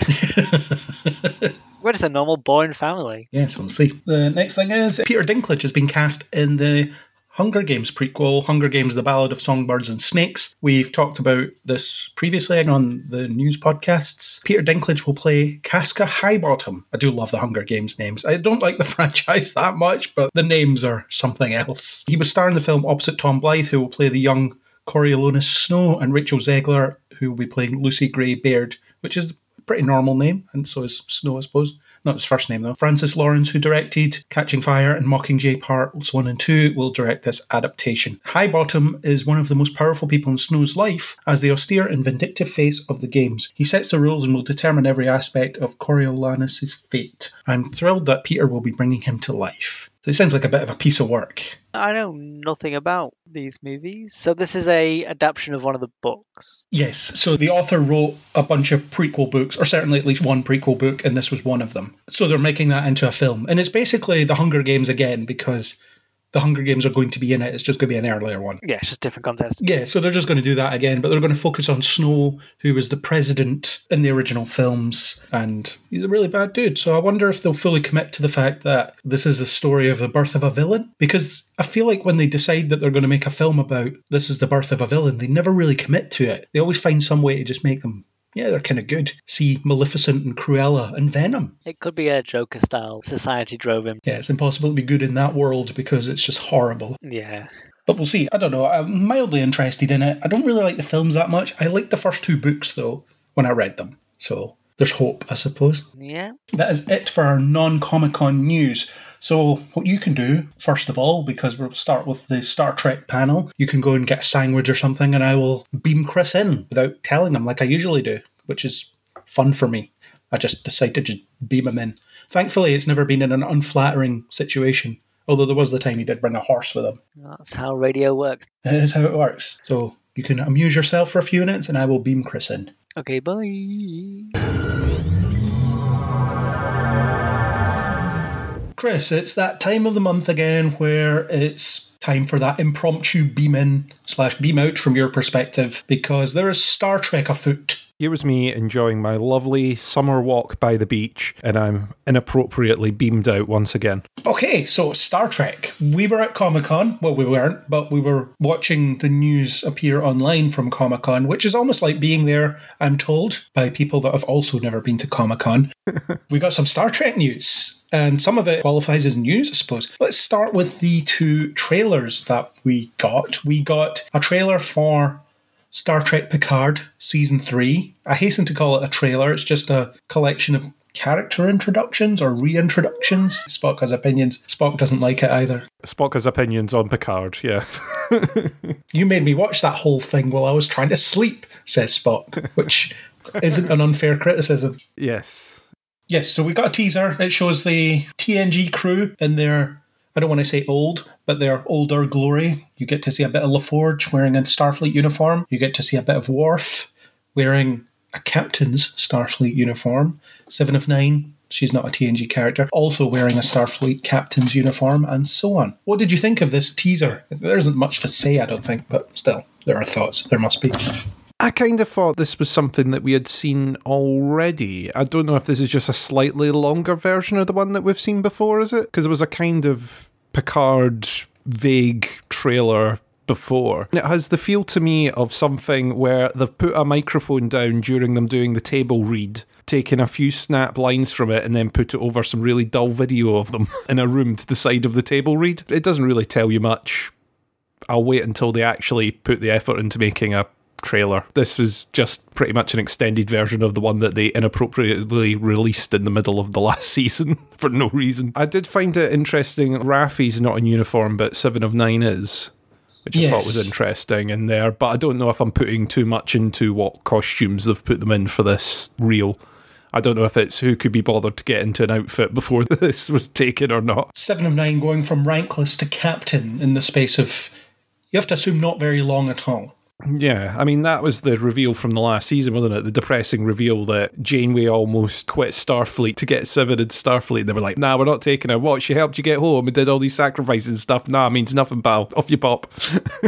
Liberated you from the Borg Collective, helped you reclaim your humanity, but nah, we don't want your kind in here. Yeah, it's not enough. Not enough at all. Worf, I thought, looked great. Worf's the only thing I'm excited about in Season 3 of Picard, and seeing him looking older with his grey beard and Klingonness, I was quite chuffed with that. I think he looks great. Yeah, he looks really cool, doesn't he? I mean, we've been waiting for Worf to come back for ages, so was definitely keen on that. How much they'll be involved in the season, I still don't know. You can hear our very long-form thoughts on the Picard podcast of what we thought of the last season. I think this one's got a lot of work to do to get there. I did see there was the line about fans have got to earn the reunion. And I was like, really? Really? We always intended to get them back, but not right at the beginning. Well, originally you were doing one season, and the one season was going to be something totally different that we had never seen before, so it wasn't meant to be a reunion. So it's an interesting rehashing of what their plan was. And after 2 seasons of this guff, we have earned it. We have definitely earned it. We watched Season 2. Our price is paid in full, thank you. Bill has been paid. And not Bill Shatner, just the bill in general. We've paid it. Yeah. We left a tip. There's nothing really to say about it. It just confirms that everybody's there. They're all looking their age, which is, of course, fine. It looks a bit melodramatic, which is pretty much what I expect from Picard at this point anyway. Does it whet my appetite for the next season? No, it doesn't. It doesn't excite me as much as it should. I'm looking at these characters that I watched for hundreds of episodes. Well, over 100 episodes, but hundreds of times coming back, and I should be more excited about it, but I think certainly season 2 sullied me in the whole concept and just made me be a bit reluctant to look forward to it, because they're probably going to nors it up, aren't they? The trope that I've said for Picard is find out how your favourite characters are depressed in the future. Whatever ones you thought had an optimistic route ahead of them, nope, it's been horrible. Everything's been terrible. I think we said for Picard, we're expecting Worf to have lost a leg, become a monk somewhere, been exiled from the Empire. Something weird has happened to Worf in this time, hasn't it? He does have a line about sacrifices, so here we go. It's coming any moment now. Seems that he's still in Starfleet and at the rank of captain, so that's something. He's at least had a fruitful-ish career by the looks of things, but yes, I'm waiting to see what misery has befallen Worf in the intervening years. It's not enough that he loses his wife, it's not enough that he suffers losses at the hands of the Dominion and Gul Dukat and all that. Need more misery for Worf. Let's just pile it on. We can't let Worf be happy. He's fueled by Klingon misery. Yes, and he'll probably have to fix the Klingon Empire like he usually does. It's like that thing I said before with Worf in The Next Generation. He's in essentially a middle management position, and once a season he gets called on to fix the Klingon Empire, and then he's right back to his middle management job. That's my headcanon as to why we haven't seen the Klingons in Discovery in the 32nd century. It's because they don't exist anymore. After Worf died, they were unable to function. He wasn't there for his annual fix the Klingon Empire pilgrimage, so they just crumbled and died. Yeah, Worf was on annual leave that day and the Klingon Empire collapsed. Yeah, the week after Worf died of old age, the Klingon Empire imploded, and that was the end of it. And all the Klingons somehow died. They just did something horrible to themselves. They all committed ritual suicide. Every single one of them. Billions of people. That seems bleak enough for Picard. It really does. No sense of what the season will be about. However, previous interviews suggested that the villain was going to be someone that we'd seen before in some way. So it's someone we knew. I don't know who that could be. I can't even be bothered speculating, but they've said that. We're getting more soon. Let's have data, but not data. Let's have that. Yes, not data. We can have not data in the show. The only character or actor that doesn't appear in the trailer, incidentally, is Brent Spiner. Seems like they're holding back what he's going to be. Yeah, because his character in the last season wasn't disappointing in the slightest. Absolutely. Sorry, hang on. I've dripped some sarcasm on the desk. Let me just wipe that away. Okay, shall we move on to our next trailer, the only other one we got? Lower Decks Season 3. It looks like the usual collection of manic energy that the show has, I don't know, become famous for, but certainly become known for by me. There's some riffs on a few things. You get their adaptation of the space jump from the 2009 Star Trek movie, for example. You get stealing the Cerritos when it still doesn't have its hull reattached. You get some laughs, you get some adventure, all sorts of stuff. What did you think of this trailer? This was lots of fun. I've been really enjoying Lower Decks. Like you say, this is crammed full of little references and hints and different bits and pieces through each scene. And we've seen through Lower Decks when it's been on the telly that they have just crammed every frame with little references to other things. I like the join Starfleet, discover the undiscovered country and bits like that were in there. How they're getting away with stealing an impounded starship. Let's just say that Starfleet security is very, very, very lax. They might make that joke. They're rubbish. We'll get away with this, no problem. Yeah, they just don't expect anyone to attempt it. It seems like there's quite a few of them that get on there to steal it from Impound. I know that we're seeing certain bits out of sequence. It does seem like there's quite a lot of them involved in the whole thing. I like the throwaway line, we're not supposed to be getting treated by exotic aliens with slightly different nose ridges. Yeah. That is what Starfleet's all about. That was a good laugh. And we've got the dolphins back. Dolphins are back. I know there's some Deep Space Nine stuff in there, but the dolphins are back. Yes, and they don't like it when you go into their tank with shoes on, dirty shoes on specifically. Which, fair enough, that's their home. You don't want to be trailing mud in their pool of water. That's fine. What rank are the dolphins? I don't know. You could check. Is there a rank insignia on the dolphins? I've not looked. I'm not sure. They are wearing uniform, but I don't know if there's a rank insignia on there. They're bound to be. I'm going to guess lieutenant. Let's go for that. Yeah, I think they're going to be above the Lower Decks, aren't they? Yeah, they outrank Boimler for some reason. It does seem like the fugitive arc will be wrapped up. I don't know if it'll be quickly, but certainly in the trailer it looks like they're back on Starfleet business at some point pretty soon in, because you see the captain back on the bridge, they're all wearing uniforms. If they'd rescued her and they were still fugitives, you'd think that they wouldn't be wearing uniforms. So it seems like it will be resolved. I mean, of course it will be. It's obvious that it will be, but it's surprising that they put that in the trailer in a way. Yeah, I guess. But it's because they're doing sort of compendium clips, aren't they, through the season. It might be on what they've watched so far. But yeah, it could be that it's half a season's worth of it. It could be that it's 2 episodes. I almost expect for it to be 1 episode, a second episode, maybe riffing on some of the stuff that's happened the one before, and then that's it. They're back on business and it's all proved okay, but I might be wrong. Yeah, could be a good opportunity to see Ransom do a bit of command stuff when Freeman's not around. He can cut about and be an idiotic captain, I guess, with everybody else. Definitely seems possible. Yeah, and of course, the end of the trailer, we got to see Deep Space Nine, and it celebrated the fact that it was Deep Space Nine. You got the music, you got some hilarious referencing. I'm going to say I wish they hadn't leaned into the joke too much in the trailer. I would have been happy with just, it's Deep Space Nine on the view screen and then end the trailer there.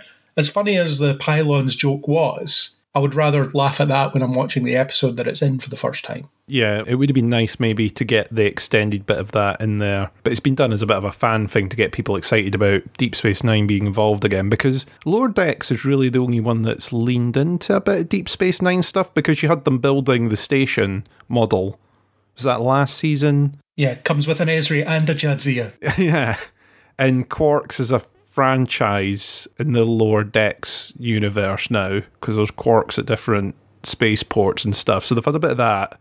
And I saw that they were in Sisko's restaurant at the beginning. Lower Decks has been the one that's kept the Deep Space Nine torch lit, and everyone else has been pretty much forgetting it. So it's nice that they're going to be doing something with Deep Space Nine. I don't know quite what. I'm with you, though. I'd maybe not have included the full run of the joke in there. As funny as it was, the just circle the station looked like we're admiring the pylons.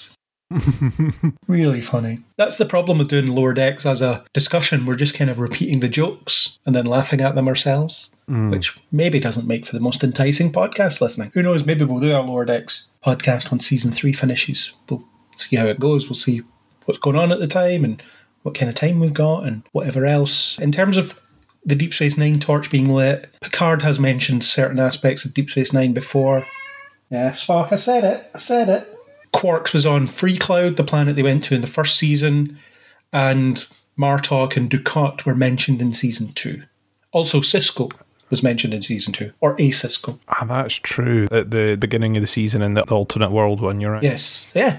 Trailer for Lower Decks. There was a trailer for the Star Trek video game, a new one, but I haven't seen it because I didn't realise that it appeared until before we started recording this. So let's just assume that I love it. It's a space game. I love space games, be it No Man's Sky, Elite Dangerous, Star Citizen. I'm there for a space game. So a Star Trek themed space game, yes please.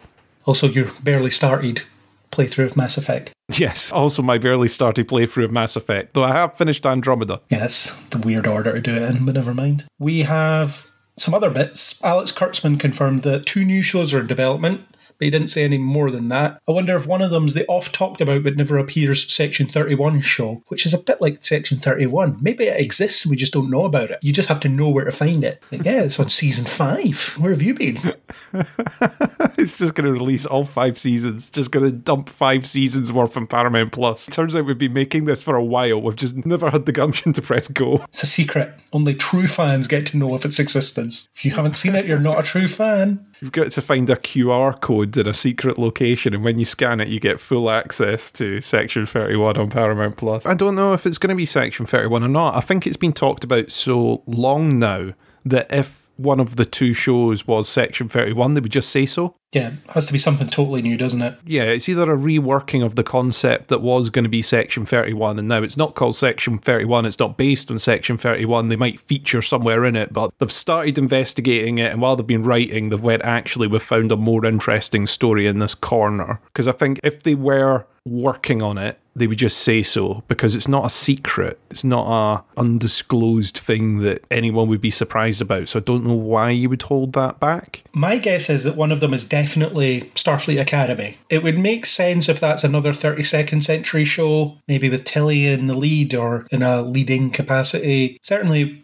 would make sense to just tell more stories in that more free time. However, I do wonder if they couldn't resist the temptation to set it in the early 25th century and have episodes where your guest lecturer for the week is Tuvok or LaForge or Reginald Barclay or whoever we can coax to come and have a chat and deliver some lessons to these young cadets. I feel like with the way the franchise is in terms of nostalgia and calling back to stuff, I feel like there must be a massive temptation to let's just bring all these characters back and use them as guest lecturers in a Starfleet Academy show. I guess that would be the temptation, wouldn't it? Is you can put it somewhere where it's right for the picking for guest cast. You see how excited people get when there's heritage cast members, for want of a different term, getting pulled into a show. It gets a little bit of publicity and a little bit of bubbling talk, so they might go that way. I would still like to see Tilly's venture into the Academy get a bit more of a purpose.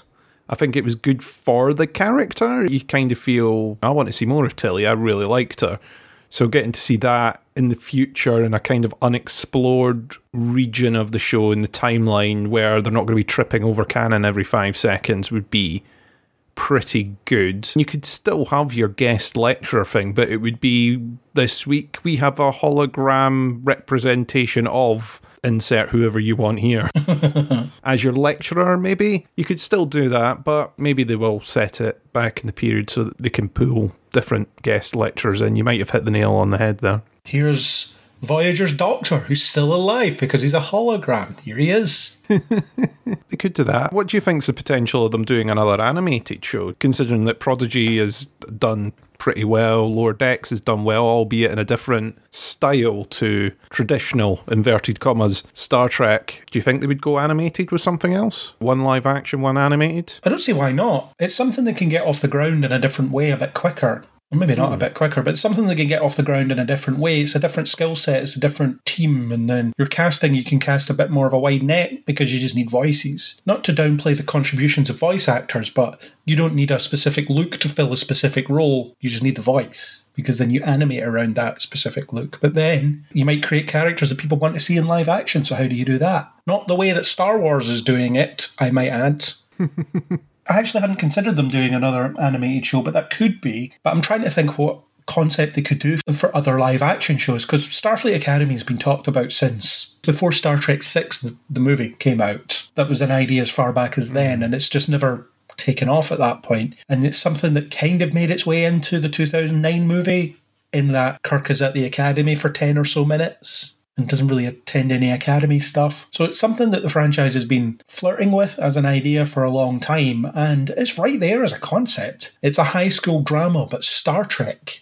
Or a college drama, but Star Trek. So why hasn't this happened yet? Why have they not done it? Because it seems like a no-brainer. I totally agree with you. I think it's right for picking. There's a lot there in the Star Trek universe that you could turn an eye to and go, what if we went more in-depth into XYZ? Not necessarily for a series that's going to run for 7 seasons or whatnot, but do an interesting take on something. I always think the space politics can still be interesting. If you look at some of the stuff in The Expanse, for example, a lot of the political intrigue and manipulation and everything in there is still very interesting and very fun, even in the episodes where ships aren't pew-pewing at each other. And I think you could do something interesting in the Star Trek universe along those lines. The Academy thing just makes sense, doesn't it? You could almost recycle scripts from any one of those shows, but insert Star Trek elements, couldn't you? You just need to replace a few characters, make a few aliens, do that. I'm making it sound a bit too simple here, because that would be probably very bad if we saw it and we'd complain about it. So basically what you're saying is Riverdale, but with Star Trek.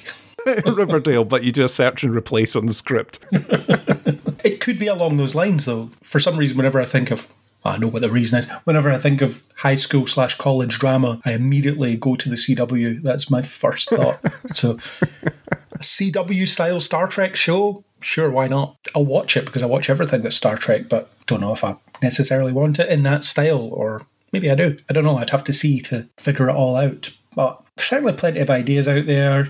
You suggested something like The West Wing, but with Star Trek, the way that you were talking like politics. Part of me wonders if one of the ideas for these 2 new shows is original series rebooted, because we've got our Kirk cast, we've got Spock, we've got Uhura, we've got Nurse Chapel. The crew is filling up. Yeah, you're getting there. It sounds like every season almost they're going to be adding crew, doesn't it? They're going to be getting to their cast each season, maybe something along that. I've just decided that one of the shows could be NCIS, but Starfleet. We're just doing forensics, but with tricorders.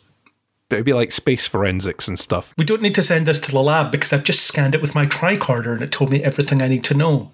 End of episode. He did it. He was the murderer. Roll credits. It was him. Roll credits. We don't need to faff about in the lab for an hour. We can just scan and be done. Also, there's no crime on Earth in the 24th century, so we're fine. We don't even have anything to do. That's because space NCIS are too good. Unlike the rest of Starfleet security.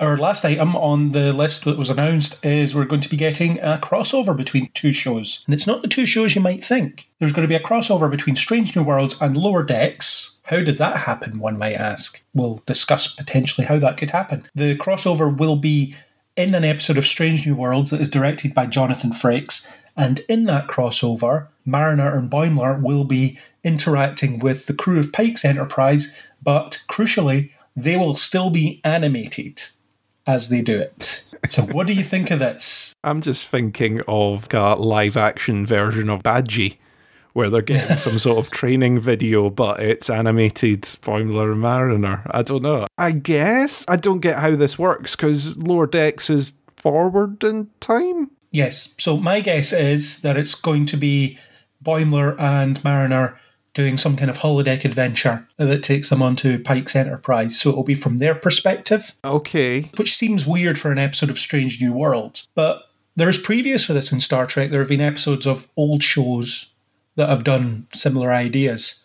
I don't know if you remember the Voyager episode Living Witness, where the Doctor, or a copy of the Doctor, was reactivated on an alien planet hundreds of years in the future, where Voyager's visit had been skewed by the passage of time, and the episode actually had nothing to do with the ongoing adventure that Voyager was having. It was just, here's an idea of how they might be perceived by people even hundreds of years later. So it could be something like that, or let's use a bit of a disturbing, controversial example. These are the Voyages, where Riker and Troy went to play on Archer's Enterprise to help Riker decide on something that he'd already decided. See, that was the one that instantly appeared in my head. The Doctor one's a good shout. I quite like that episode, actually, because it's interesting showing how historians, with the limited data that they've got, can draw the wrong conclusions and can massively skew off without the right data. I find it weird that they're still going to be animated but interacting in Strange New Worlds. If you had said this the other way round, so Strange New Worlds is going to be animated in the Lower Decks universe, I would have been understanding of that. I would have went, oh, like a holodeck thing where they're going back in time and messing around with the crew, or a weird time travel thing for Lower Decks. Cool. With this one, I don't get how they've done it. I'm guessing because it's the next season, it's already filmed, whatever they're doing. So, okay, I guess. I just look forward to seeing where it fits in. I can't work it out, but I imagine for them to do something as weird as that they've got a reason or a how or a why or a what or a to put it together. Like I say, I'd more expected if there was to be a crossover of that kind for it to be in Lower Decks, because they're the ones forward looking back, or those are the ones that can fit in, whereas there's almost no reason for Strange New Worlds to collide with it in that way. Well, I don't think it'll be Pike's Enterprise going forward in time and finding that everything is animated for some reason. I don't think it'll be that. So my only guess is they'll tell a holodeck story where the point of view characters for that episode will be the Lower Decks characters. But quite what the purpose of that story will be, I don't know. Maybe they'll be joking about the visual inconsistencies that people get hung up on about the original series and the shows that are set in the original series era. I don't know. But that seems the most logical way to depict this. I can't think of any other way that they would do it. Unless it is they just literally travel back in time and then nobody notices that they're drawings. Your one's probably right, that we're looking at it from the Lower Decks cast point of view. And I think they've got a lot of potential to have fun with that. Strange New Worlds, it has its little fun moments in it, and they do the little weird quirky stuff every once in a while in that show. It depends on where it comes in the season with everything else that's going on. As much as Strange New Worlds is more episodic than other current Trek shows, it might throw you out of the show slightly if you've got a couple of serious episodes and then right in the middle you've got an episode with a narration from Mariner and Boimler as they go about something that's happening on Strange New Worlds. It might absolutely work. They might have a reason. Everyone on the ship that time was on weird hallucinogenics from the kitchen, some alien plant that they brought on board, or some weird thing like that they can just roll with it and have a lot of fun. That might be a way of doing it. It just depends on where it fits in with the rest of the season and the rest of the stakes that you're doing in the show, because it's very difficult to do a show where it's very serious, very procedural. We're on a mission doing a thing, trying to save the universe from collapsing, and Spock's having yet another crisis, comparing his humanity and his Vulcan side. Anyway, here's this episode where there's random animated characters. I don't know. I am curious, and I am kind of looking forward to it, because I do enjoy Lower Decks. I have been enjoying Strange New Worlds, so 100% there for it until I watch it, and then I might be 100% against it. Who knows? Yeah, give it the benefit of the doubt until you can't. Until proven otherwise, it might be the best episode of Star Trek that has ever been constructed. Yeah, I haven't seen any online reaction to it, but there's probably a lot of naysayers that'll be like, that's just ridiculous, it'll never work. But you haven't seen the episode, so don't say that. Even though we often do that on these news podcasts. This concept is absolutely ridiculous and will never work. Have we just outed ourselves as hypocrites here? I'm willing to give this a go, because I think the franchise has built up enough good faith with me in its current iteration to make me at least be willing to hear it out and see if it can deliver this. Yeah, you've got to have faith. Faith of the heart. I think on that statement, I should just beam you into space rather than home. I wouldn't blame you.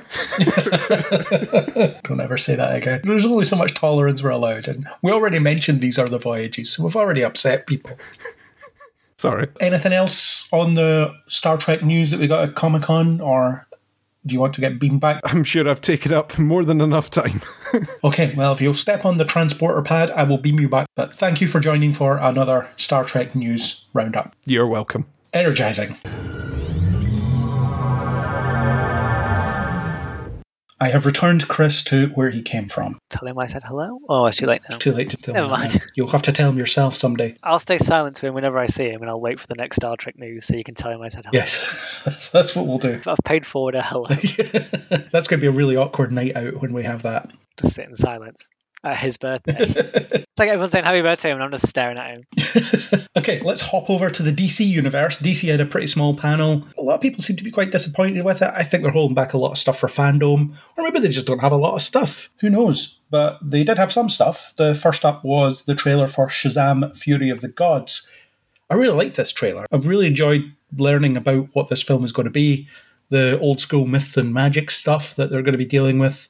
Helen Mirren and Lucy Liu as a villain. It'll be good fun. It looks a lot of fun. I still haven't watched Shazam 1. Ah, you should. It's one of those ones that I will eventually get around to, but this does look like a lot of fun. It just looks like just a goofy little movie with, again, people having a lot of fun being in lightning bolt shaped costumes and messing around with special effects and stuff. So this looks like a fun romp sort of adventure movie. I think of DC's two big trailers, this was my favourite of the two. What did you think of the Helen Mirren scene where they reference Fast and Furious? Oh yeah, because the guy who made this made Fast and Furious 7, I think. I'm not sure. I'll get my big Fast and Furious 8 movie collection, which is on its high shelf. That's where it belongs. I think he's 7 or 8.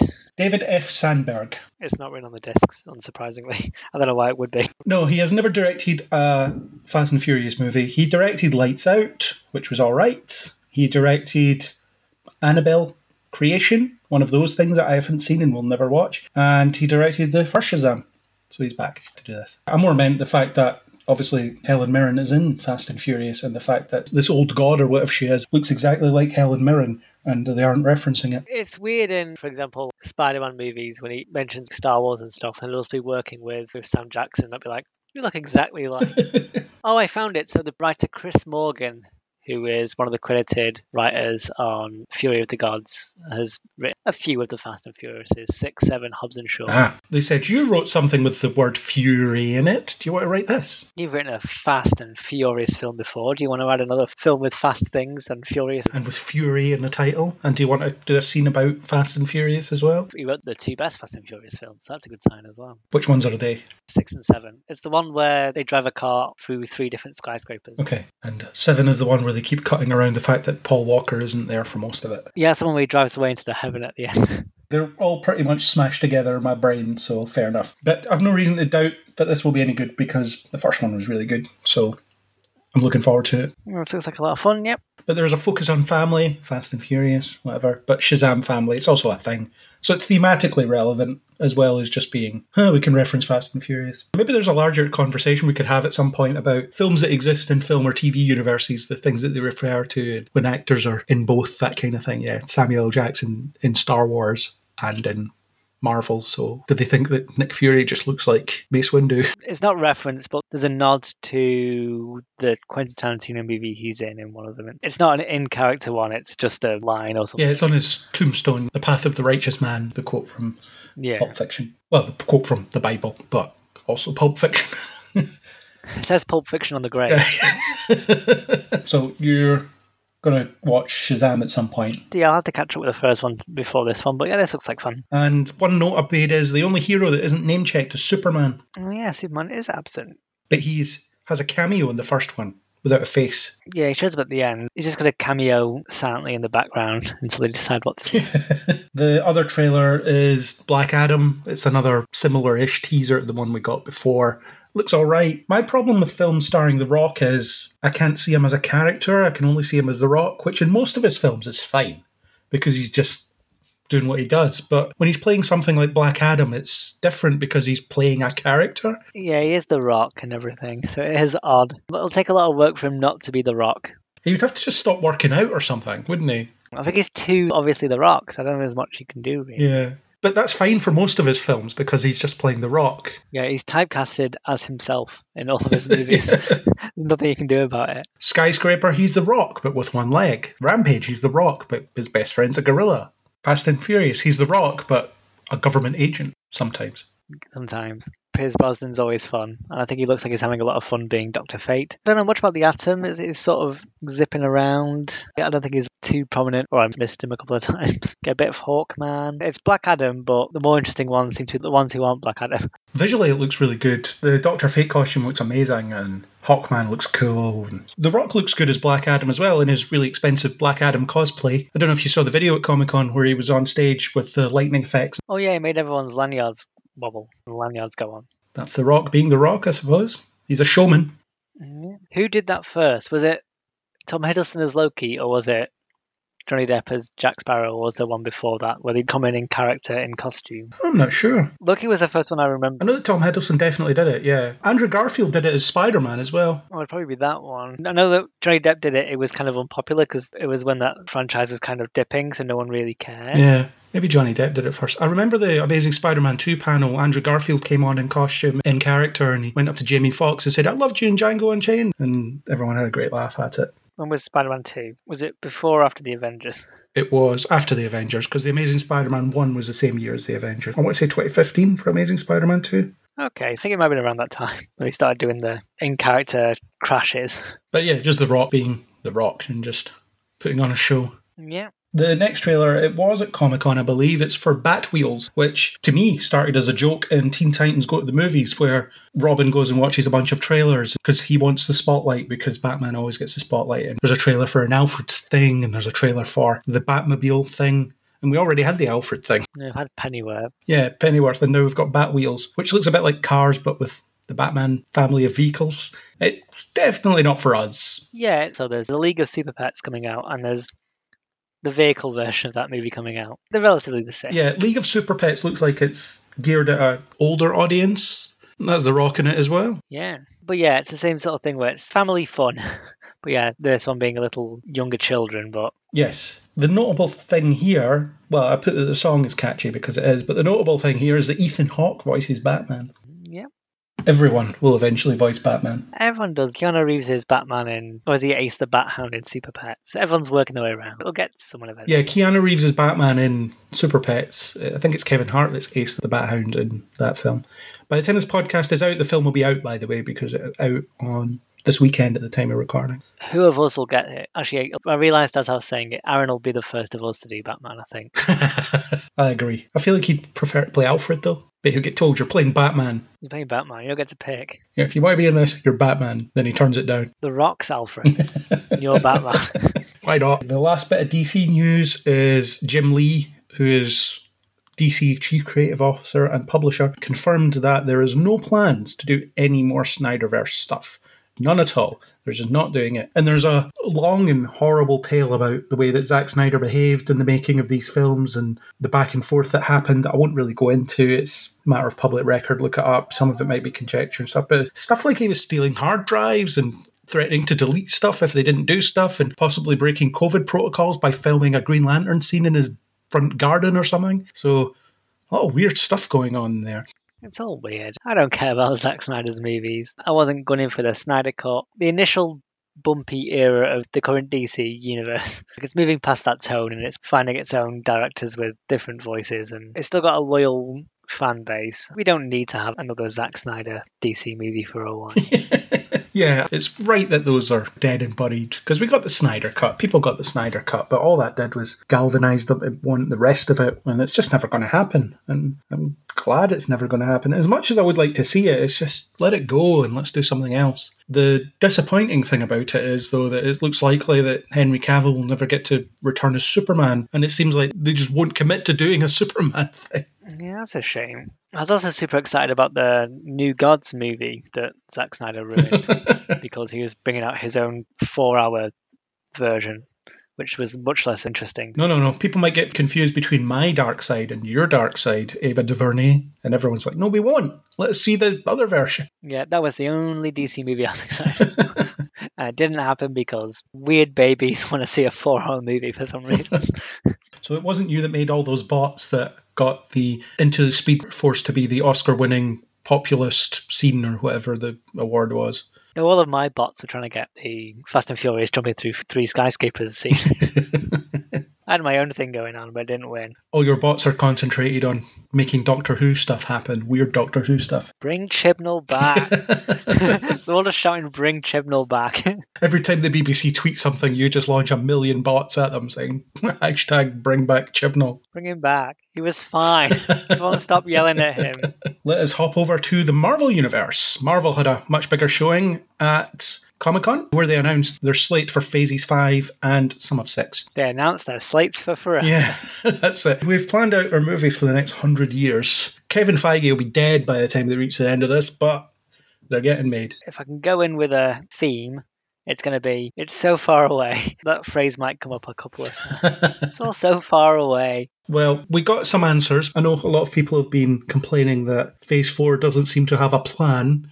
And I would agree with that, but I wouldn't say it's a criticism. I think it's fine that after the Infinity Saga, we have an entire phase where we just recalibrate. Yeah, it's just a breather zone. You've had a massive, epic Avengers thing rounding off 10 years of movies, and now we can just have a play with a whole world of TVs opened and different characters taking on different mantles and just setting up stuff. It doesn't have to end in a giant showdown again. Phase 4 is about introducing new people to possibly pick up in the stead of the people that might depart, and the older characters that are still around just taking a breather after such horrible stuff. Could you imagine just Hawkeye and Doctor Strange and whoever is part of the original lineup just sitting around being like, we're in Phase 4, can't believe we're in the middle of another universe-ending situation here, this is ridiculous. Yeah, if you do too many immediately, if we sort of look at the whole thing, we're getting another epic 2-part Avengers movie in 2026 or 5.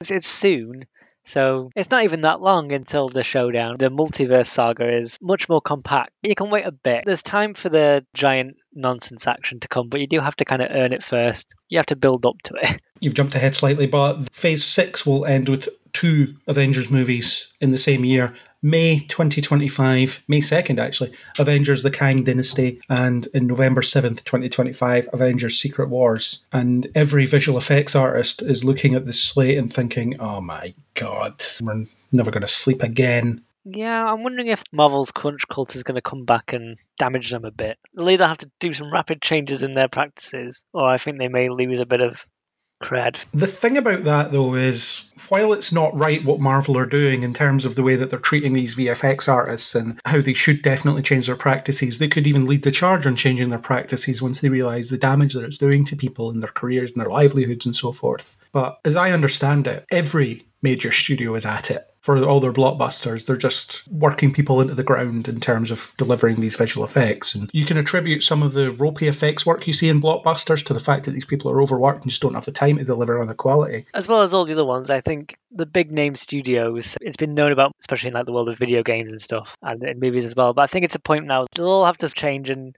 I think if, say, Disney did lead that change, and we're like, look, we're still making these giant movies, but we're not forcing everyone to work forced overtime or anything. So I think it might be in their hands. It's a case of they're currently the ones under fire. And I think it may be a case of they may have to take charge and sort of be like, no, we're the ones who are going to change it. Someone will have to. Exactly, someone will have to. And it's getting more and more of an outrage each time. So definitely. I do feel for the people that are just overworked and stuff, but at the same time, I'm part of the problem because I'm sitting watching this stuff and just not thinking about the kind of work that's going into it, even though I am obliquely aware of how difficult it is and how much talent is involved, and the fact that they do just need the time in order to put these things together and deliver. So let's hope they find some way, because that is a lot of content and there's only so many effects houses and there's only so much time in the day and all that stuff. It's a weird one. But Phase 4, which we're currently in, and we're in the multiverse saga, which is something that we didn't know before. It's all going to build up to whatever Secret Wars will end up being. Phase 4 closes out with Black Panther, Wakanda Forever, which we will discuss shortly, and She-Hulk as well. Those are the last two things in there. Phase 5 begins with Ant-Man and the Wasp: Quantumania. We'll talk about the footage that was shown to people at Comic-Con, but not us on the internet, which is fine, but that's out in February 2023. Spring 2023 at some point, Secret Invasion. Talk about the footage shortly as well, that we can't see, but people have described. May the 5th, 2023, Guardians of the Galaxy Volume 3. Again, footage, talk about it shortly. Summer 2023 is Echo, which is backdoor Daredevil pilot by the sounds of things, because there's going to be a lot of Daredevil action in there. But hopefully they'll give Maya plenty of time to shine, because she's really good. Loki Season 2 in summer 2023. The Marvels, July 28th, 2023. Your most anticipated, I would imagine. yeah, that's my current most anticipated. Get to see Kamala again, so I'm excited about that by itself. November 3rd, 2023 is Blade. Don't know much about that. We just know that Morbius won't be in it, or we hope Morbius won't be in it. Fall 2023 is Ironheart, which is Riri Williams, who will appear in Black Panther: Wakanda Forever. Winter 2023, we've got Agatha: Coven of Chaos, which has been renamed because it was the House of Harkness before, but now it's Coven of Chaos. Yeah. I wonder what that means. Spring 2024, we've got Daredevil Born Again, which has been announced as an 18 episode Daredevil series. Can you believe that? An 18-episode Marvel series on Disney+. Yeah, with Vincent D'Onofrio as well as Charlie Cox. Yeah, and there's been a lot of debate over whether it's going to be the versions that were in the Netflix shows and so forth, and I basically have decided, it's up to me of course, that it isn't, because when you saw Fisk and Hawkeye, he had a very different backstory. It's just a completely different version played by the same actor, who is very similar to the one that you've seen before. That's basically what this is. Yeah. Which I'm absolutely fine with. Charlie Cox in that role, excellent. Vincent D'Onofrio in that role, excellent. I hope they dig up the supporting cast as well. Foggy, Eldon Henson. Yeah, that'd be fun. It'd be a big shame if they didn't. I know they're not continuing the story, but they were building up to, what's he called? Evil Hawkeye. Bullseye? Bullseye, yeah. They were building up to Bullseye. At the time, I'd really like it if they somehow got that Bullseye back and brung him a bit, because I was very excited to see him. He was really good in Series 3. Probably not going to be the same universe and thing, but I think they'd miss a trick by not filling in that void. Yeah, there's no reason they couldn't reuse that actor as well. Assuming he's free, of course, in which case they can use him. If he's not, then, well, they can't. I really want to see him throwing staplers around and things, using those as weapons. Yeah, that was really fun. I really enjoyed his stuff. And it's Marvel, they'll give him money. They can work around it. The Daredevil story they're adapting is called Born Again, which is loosely what was being adapted in Season 3 already. It's a bit like doing Dark Phoenix again. Why are we doing this again? I think it's more in a literal sense of it's the character of Daredevil played by Charlie Cox again, and they're just taking a name. But it's one of those iconic comic runs, so if it's not referencing that other than the title, then people will be annoyed. I'm going for that. I think it's just the title. Fair enough. That's a good guess. We'll see what happens. But 18 episodes of Daredevil, that'll be interesting. Because we've had 6 or 8 or 9 episode series until this point. Yeah, it's a big chunk episode. It seems like they're properly positioning Charlie Cox to be a big player in the universe from now, because he's cropping up bloody everywhere, which we'll talk about in a bit. The next one is Captain America New World Order, which is May 3rd, 2024. A director was announced a while ago, Julius Ona, who directed The Cloverfield Paradox. You know, everybody's favourite Cloverfield movie. Is that the good one? No, it's not the good one. Really bad one. Really, really bad one. It's the one that wasn't a Cloverfield movie and then was a Cloverfield movie, so they just hammered in a load of references to the first movie or the second movie. That's also what the second one is. Yeah, but the second one does it better. I mean, the second one's a good movie. I don't think The Cloverfield Paradox was this director's fault, or maybe I'm just saying that so that I can look forward to Captain America New World Order starring Sam Wilson and not be worried about the fact that they've hired someone that made a really bad film. We'll get around to Captain America, but I'm not super excited. It'll be fine, but the show wasn't very good. I like the show a lot, and it'd be good seeing Sam Wilson in that role properly. It looks cool with the wings and stuff, but in terms of the shows that I have watched, Falcon and Winter Soldier was probably my least favourite. Okay. Yeah, I liked it a lot. It was fine. After that, we've got July 26, 2024, which is Thunderbolts, and that's going to be directed by Jake Schreier, who directed Robot and Frank. They haven't really said what it's going to be in terms of anything, but the Thunderbolts is sort of a Dark Avengers type thing. So you could have people like the Abomination and US Agent and Yelena and Taskmaster and all these people. Basically all the villains that aren't quite villains that they've introduced. Oh, we've just had news is broke on Shang-Chi director Destin Daniel Cretton will be directing Avengers the Kang Dynasty. I noticed that and it was on the notes. That's an interesting choice. Shang-Chi was good. I've still not seen that one. Apparently it's the gem of the phase. Yeah, it's good. I would say it's good. I don't know if Destin Daniel Cretton is necessarily an Avengers caliber director, but sure, why not? Maybe he'll surprise us. Give it a go, yeah. Chloe Zhao would have been a good choice. That would have been interesting. Maybe she'll do the other one. Maybe. We have a release date for Fantastic Four, which isn't until November 8th, 2024, so quite a while away, but they're going to start production on it soon, which probably means that D23 will get a casting announcement. Yeah, I'd imagine so. And it won't be John Krasinski, probably. No, but we'll see. And then, as we said before, May 2nd, 2025, Avengers the Kang Dynasty, and November 7th, 2025, Secret Wars. So the Kang Dynasty will be directed by Destin Daniel Cretton, and of course they're positioning Kang as a big deal in the universe from here, so he's going to be at Big Bad. I don't know if he'll necessarily be the Big Bad, and I feel like every time he shows up it'll be a different one, because the one in Loki was one and then he dies, spoilers for Loki, and then there'll be one in Ant-Man and the Wasp Quantumania who will probably either be defeated or die in that film. So I do think there'll be different Kangs with different plans showing up and different things, and maybe they'll combine in some way towards the end. We'll have to go stop original Kang or something. Yeah, and then he'll be related to Reed Richards and Doctor Doom, or Doctor Doom, whichever, who knows. It's another one I don't know much about. I have absolutely no knowledge on the Fantastic Four, and a little bit of Doctor Doom stuff, but it's a blank spot in my knowledge. You might remember him from that Avengers cartoon we watched, though. Yeah, I only know him from the end of Loki and that Avengers cartoon we watched. The Avengers cartoon's a pretty comic accurate depiction of him. And for those that don't know the cartoon, Avengers Earth's Mightiest Heroes, probably the best Avengers cartoon they've ever made, and it got cancelled and replaced with something that was awful. Secret Wars will be interesting. If we're in the multiverse saga, I'm pretty sure they're going to try and drag up anybody from the multiverse to do these things wherever they can get old versions of characters and so forth. Yeah, I briefly Googled Secret Wars, because again, I don't know what it is. It's just basically the Arena Planet thing, which I think is also in that Avengers cartoon, or a Spider-Man cartoon. It's in the 90s Spider-Man cartoon. He goes and fights the Secret War, where he has to form a team to fight the villains. Battle World? Or the Battle Planet? Yeah, there's multiple Secret Wars events in the comics. The original one was probably one of the first events comics.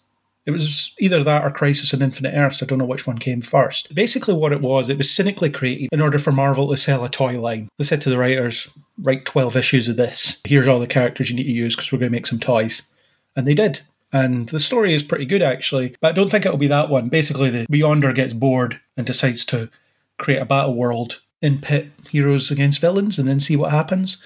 But the thing about Secret War, the original story, it had consequences. It had fallout for every character that was involved. For example, that's where the Venom costume came from. Yeah. everybody who was there kind of changed in some major way. I did have a thought about the whole approach that Marvel's doing here. So obviously you're seeing a lot of event titles in this run. Secret Invasion, Secret Wars, etc. And the issue with that is, I think, as much as I love these films and these TV shows, this universe, I feel like they're not allowing these events to have consequences. Because if you look at Civil War, in theory that should be game-changing or universe-changing. But the Sokovia Accords are never anything. They don't do anything with them. Civil War isn't required for any of the stories that are told after it, because it just gets ignored. The only thing is, in Infinity War, Tony Stark mentions that him and Cap aren't talking, and that's it.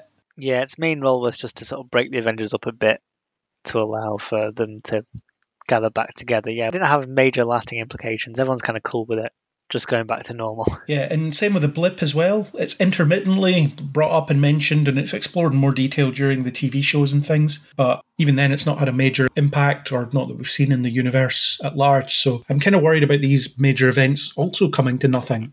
They're just a couple of films, and then everybody gets back to normal. It is a possibility. I suppose it depends on whether they want to keep the sort of ground level stuff to the TV ones, or include it more in the film ones, or... Yeah, I'm not sure. It would be good to just explore the consequences of these. And in theory, when you have your breather phase, that's what you do. But the blip doesn't come up in Love and Thunder at all, for example. Yeah. You think it would, but who knows. As promised, some footage descriptions. So the first bit of footage that we didn't get to see, but audience at Comic-Con did, was Secret Invasion. It shows Samuel L. Jackson scratched up as Nick Fury comes out of a spaceship to meet Kobe Smulders' Maria Hill at a bar, who has tried to contact him unsuccessfully in the past. She claims he's been avoiding Earth for years and asks why he chose to come back now. He explains that the situation warranted his attention. In the upcoming series, Fury returns to Earth to deal with a faction of shape-shifting Skrulls who have been infiltrating Earth for years. He has an intense conversation with Ben Mendelsohn's Talos, a Skrull he helped in Captain Marvel. You've got to be very careful, Fury, says the human version of Talos, who teams up with Fury to stop the Skrull invasion. Another shot, Fury is sitting down with Don Cheadle's James Rhodes, who is surrounded by men in black suits. Fury to James, how much do you know about your security detail? There's also a shot of Olivia Colman in an authority figure role to Fury, almost like Bond's M saying, you're in no shape for this, Fury. Kobe Smulders also promised it's going to be a bit of a darker story than you might be used to in the MCU, which is something that I like to mention for Daredevil. Maybe they will go on a mature rating for that show, and maybe this show as well. Yeah. So this is more of a spy drama style thing than more of a gritty, fighting dirty, untrusting, learning to figure out who's who sort of situation. Yeah. And it's who can you trust and whatever else. Basically the story of Secret Invasion. Who's a Skrull and who isn't. And who has always been a Skrull, perhaps. Maybe there's some characters that we've known for years that have always been a Skrull. Maybe. People seemed upset with the fact that Armor Wars was ignored in the release lineup, but there's loads of gaps in Phase 6. That will be announced at D23, so it's probably in there somewhere. Yeah, I suppose it's been moved, or delays to production or something has moved it back a little bit. Same with Spider-Man, no mention of him. But again, probably in there somewhere. And it's down to Sony to reference that, I think. We had one really recently. There's no immediate rush to announce the next Spider-Man one. We had one last year. Yeah, so I imagine it'll be in Phase 6 somewhere, and it'll be announced by Sony rather than Marvel, or maybe they'll get dispensation to announce it. Maybe, yeah. Probably a Deadpool 3 kicking around in Phase 6 somewhere. Yeah, well, they're definitely making that, so yeah, it'll be in there somewhere. Yeah. The next bit of footage we got description for was Ant-Man and the Wasp Quantumania. New exclusive footage for Ant-Man and the Wasp Quantumania. In the new footage, Paul Rudd, Scott Lang, is reading excerpts from his new book, Look Out for the Little Guy, to a crowd. It's clear Scott hasn't seen any action in a while before he gets a call from prison, which has his daughter, Catherine Newton's Cassie Lang, in custody. Scott wants Cassie's help, but he also doesn't want her to waste her life. He talks about how he saved the world, which is met with Michael Douglas, Hank Pym, calling Scott out for constantly pointing it out, which Michelle Pfeiffer's Janet Van Dyne and Evangeline Lilly's Hope also pile on Scott. It cuts to Kang speaking to Scott, "You're an interesting man, Scott Lang," and points out how many years Scott missed trapped in the quantum realm. You've lost a lot of time, but time, it isn't what you think. It's not a straight line. Something in the lab explodes and starts sucking them all into the quantum realm. They all end up in another world, navigating it in new suits, as Bill Murray's Kryler shows up, who knows Janet. Everything you're holding on to, everything you call life, I know how it ends, Kang says. Scott tells him he made a mistake because he's an Avenger. Kang asks in disbelief, "You're an Avenger?" and ponders to Scott, "Have I killed you before?" So there you go. They're going to force me to watch some of these Ant-Man movies. I'm making them pivotal. Yeah. We got some reference to Scott Lang's fame in Ms. Marvel, didn't we? Because he appears on podcasts. Yeah. I don't think they're his podcasts. I think he just guests on podcasts. Yeah. And we need to find out if Thor is secretly a gamer, which we already know. I'm not a big fan of the Ant-Man movies. Ideally, the sort of skippable one. Because it also has got MODOK in as well. Is Yes. that a thing? Corey Stoll, who was the villain in the first one. Yeah, his Yellow Jacket's now MODOK. Yeah. So yeah, sure are making us go watch the Ant-Man movies. I like the Ant-Man movies. The second one's a bit ropey, but it's pretty fun. The first one, I think, is genuinely very good, actually. I'm not super into them, but yeah, I guess I'll have to go watch it. Paul Rudd is always charming, isn't he? He is always charming, and it's got Bill Murray, which is fun, and third time a charm, it worked for Ragnarok. So you never know.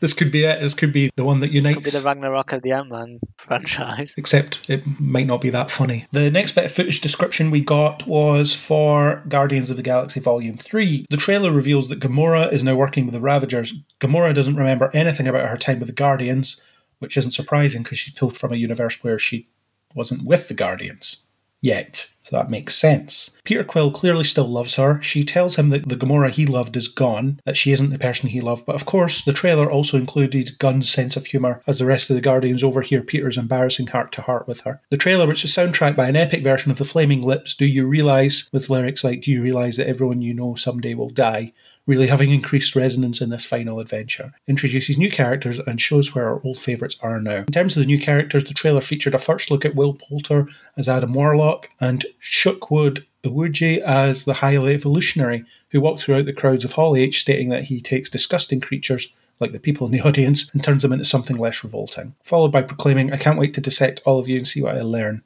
Also announced is that Maria Bakalova, who was in Borat, will be playing Cosmo the Space Dog. James Gunn also stated that a major part of the third installment would be exploring where Rocket Raccoon came from, with Gunn saying that Rocket has got to be the saddest creature in the universe, and that's what this is partly about. Karen Gillan said that Nebula is now finding herself now that Thanos is gone, and that she's finding her own personality. And Pom Klebetif says that Mantis is still quirky and weird, and that in the new film she shows a lot of confidence and some fighting skills. I'm guessing that the High Evolutionary will have created Rocket then. Yeah, probably. Outside of the movie, I don't know much about the Guardians, and I'm assuming Rocket has a comic origin. I don't know what his history is in the comics. I think his first appearance was in a Hulk comic, weirdly. I don't think he was originally a space creature. I think he was just a raccoon. Probably just like all the other ones, just an experiment. Yeah, that sounds pretty interesting, delving into Rocket's backstory. It's the one they haven't done, so that makes sense. Yeah, it's the one they haven't done. I mean, it's the last of the core gang. Which isn't to say they won't make more Guardians of the Galaxy movies. It just might not necessarily have Star-Lord, Gamora, etc. And James Gunn probably won't do it. And we have the holiday special as well, which is this year. Yes. That's all of them as well. That'll give us more info into what's going on. And they are in about 4 minutes of Thor Love and Thunder. But it doesn't tell you anything about them. They're just in it. Basically. Yeah, they're not in it very often, but it doesn't matter. I was happy with their appearance in that movie. The next thing is we've got some pictures, basically, that we can look at. And the first one is of X-Men 97, which is the sequel series to the 90s X-Men cartoon. And it shows some pictures of the new animation style, which looks pretty cool. Magneto is leading the X-Men in this. He has a costume with a big M on it, so that you know who he is. Yeah.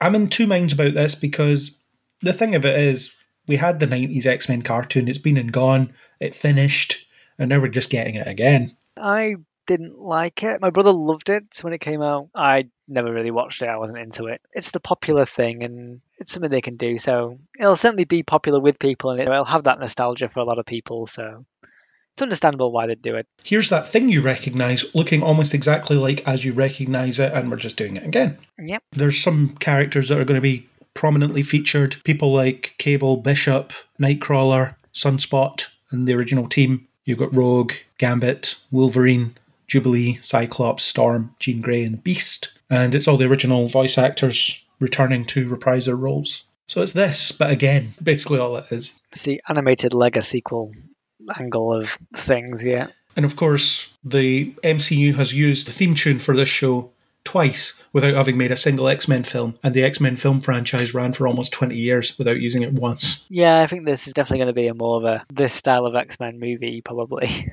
with when they get onto the X-Men movie. Yeah. I was reading, and I don't know if this is true, but it's possible that as part of the Fox buyout, they inherited the contractual obligations of the actors that are still under contract to do X-Men stuff until 2025, which means they can't start production of an X-Men thing until 2025. I don't know how true that is, but that'd be interesting if true. So is it the characters that they had planned to make movies of? So any actor that's still under contract to make a Fox X-Men movie is still under contract, which means that Disney can't start production on anything new until those contracts lapse. I don't know how true it is. In terms of production, is that the filming? Or is this a case of they can write them, they can plan them out, but they can't cast? It's just the casting and production bit they can't do.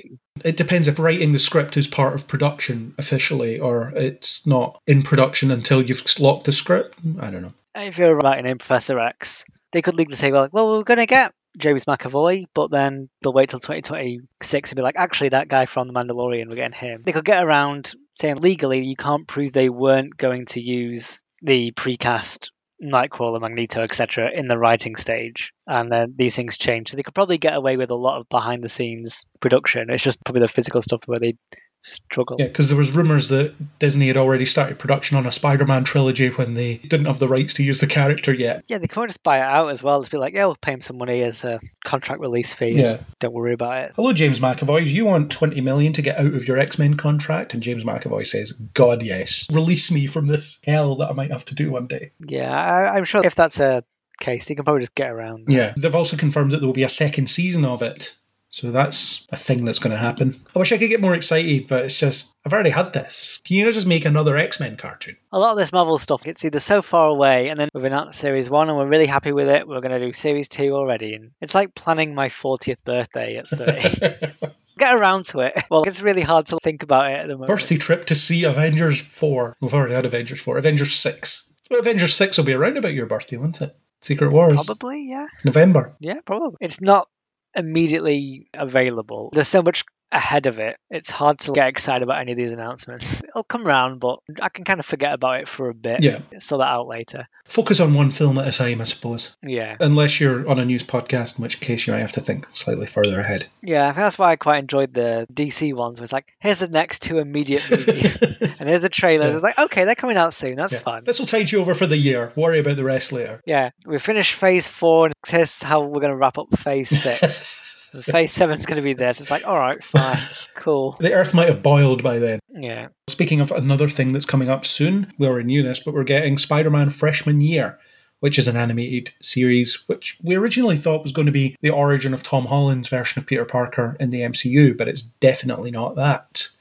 Because there's all sorts of stuff in there that shouldn't be there if that's what it is. They've announced a second season which will be called Spider-Man Sophomore Year as well. And Charlie Cox will be returning to voice Daredevil. So they're sprinkling the guy everywhere. They're just keeping him under contract. We're just going to use you everywhere so that you don't leave again. Just, keeping him busy. Basically, there's a bunch of pictures that were shown at Comic-Con of proto-suits and different suits. And made a couple of villains. Norman Osborn is going to be the mentor figure instead of Tony Stark. And here's where it's definitely not in the MCU, because No Way Home confirmed that Norman Osborn does not exist. Oscorp does not exist in the MCU. Therefore, this can't be the same Peter Parker. Yeah, no, it's just a separate little universe. This is another one where they've announced sophomore year has also been confirmed. This is another one where it's like, yeah, we've planned this, and then there's already a lot of it coming. The artwork is reminiscent of the Steve Ditko years drawing the comic. So you've got Doctor Strange looking like he did in the 60s, essentially, with his porn star mustache and so forth. So therefore, again, not in the MCU, because he's met Doctor Strange and doesn't meet him until much later. We've got some of the villains, as you said. Got Doc Ock, for example, other people, the Chameleon, the Scorpion's there. Yeah, it looks pretty good. I always say this about any animated Spider-Man thing, but will it be as good as Spectacular Spider-Man? Doubt it. We'll have to wait and see. Yeah. But what do you think of the art style? I like when the Spider-Man costume's got like a homemade, made by a 15-year-old kind of vibe to it. There's no budget, and it's just like a hoodie cut up, and there's gym gear and a homemade mask and stuff. I like a homemade Spider-Man costume. It's always fun. He has a few options. He's got his classic one, the Future Foundation one that I can't remember quite what it is, a black one with wings, and one that was one of the other alternative identities that Peter Parker took up at one point. I forget what that one is. I want to say Ricochet, but I'm not sure. No, the Hornet. I think that's that one. He's got a couple of options. Yeah, it's a fun art style. I don't know how much you've seen of the Steve Ditko run where he was drawing it, but it's a lot like that. Yeah, it's not an era I'm familiar with. Yeah, I've only really seen the images that they released this Comic-Con. A very orange-looking Norman Osborn. Has he got that weird, terrible hair? Yes, he does. I don't understand how it works.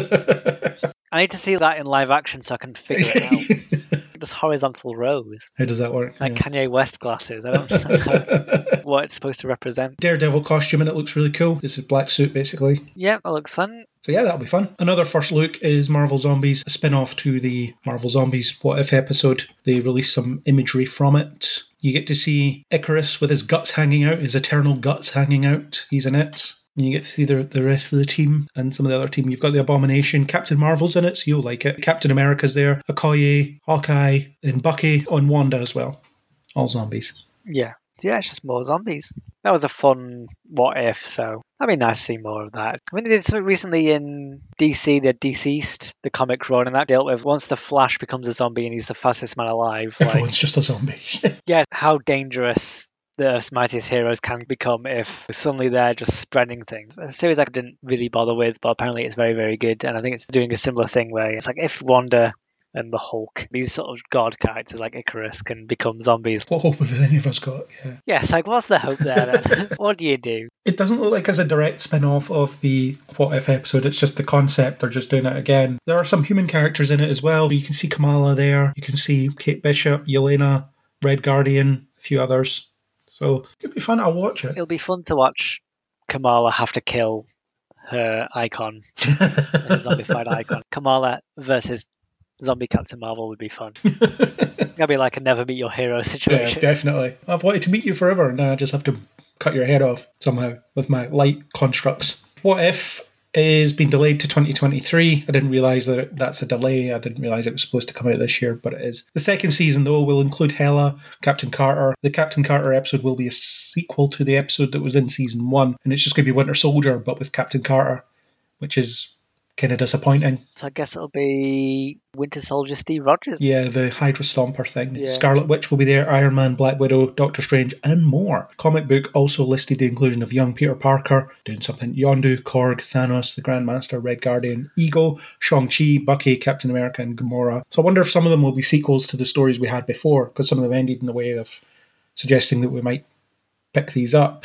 Yeah, some of them ended on a cliffhanger, didn't go anywhere, but I suppose that's also the fun of the what if, is you don't have to finish the story. Like, was it Zombie Thanos with the Infinity Stone? That can just be where that ends. We don't need to see the end. Obviously, there's more Phase 4 characters they can play with. Some of the scenarios, there'll be a Hela story, whatever that is. Maybe it'll be just Thor, but Hela instead. I'm guessing it'll be what if Odin and Hela continued, or Odin versus the Mandarin, which could be fun. Yeah, that could be fun. Captain Carter meeting Winter Soldier, which we already talked about. Yeah. Tony Stark on Sakaar with Valkyrie and Hulk. That sounds like a fun story. Yeah. Essentially, it's just him in the cave, but on a different planet. You just got to whip stuff Yeah. up.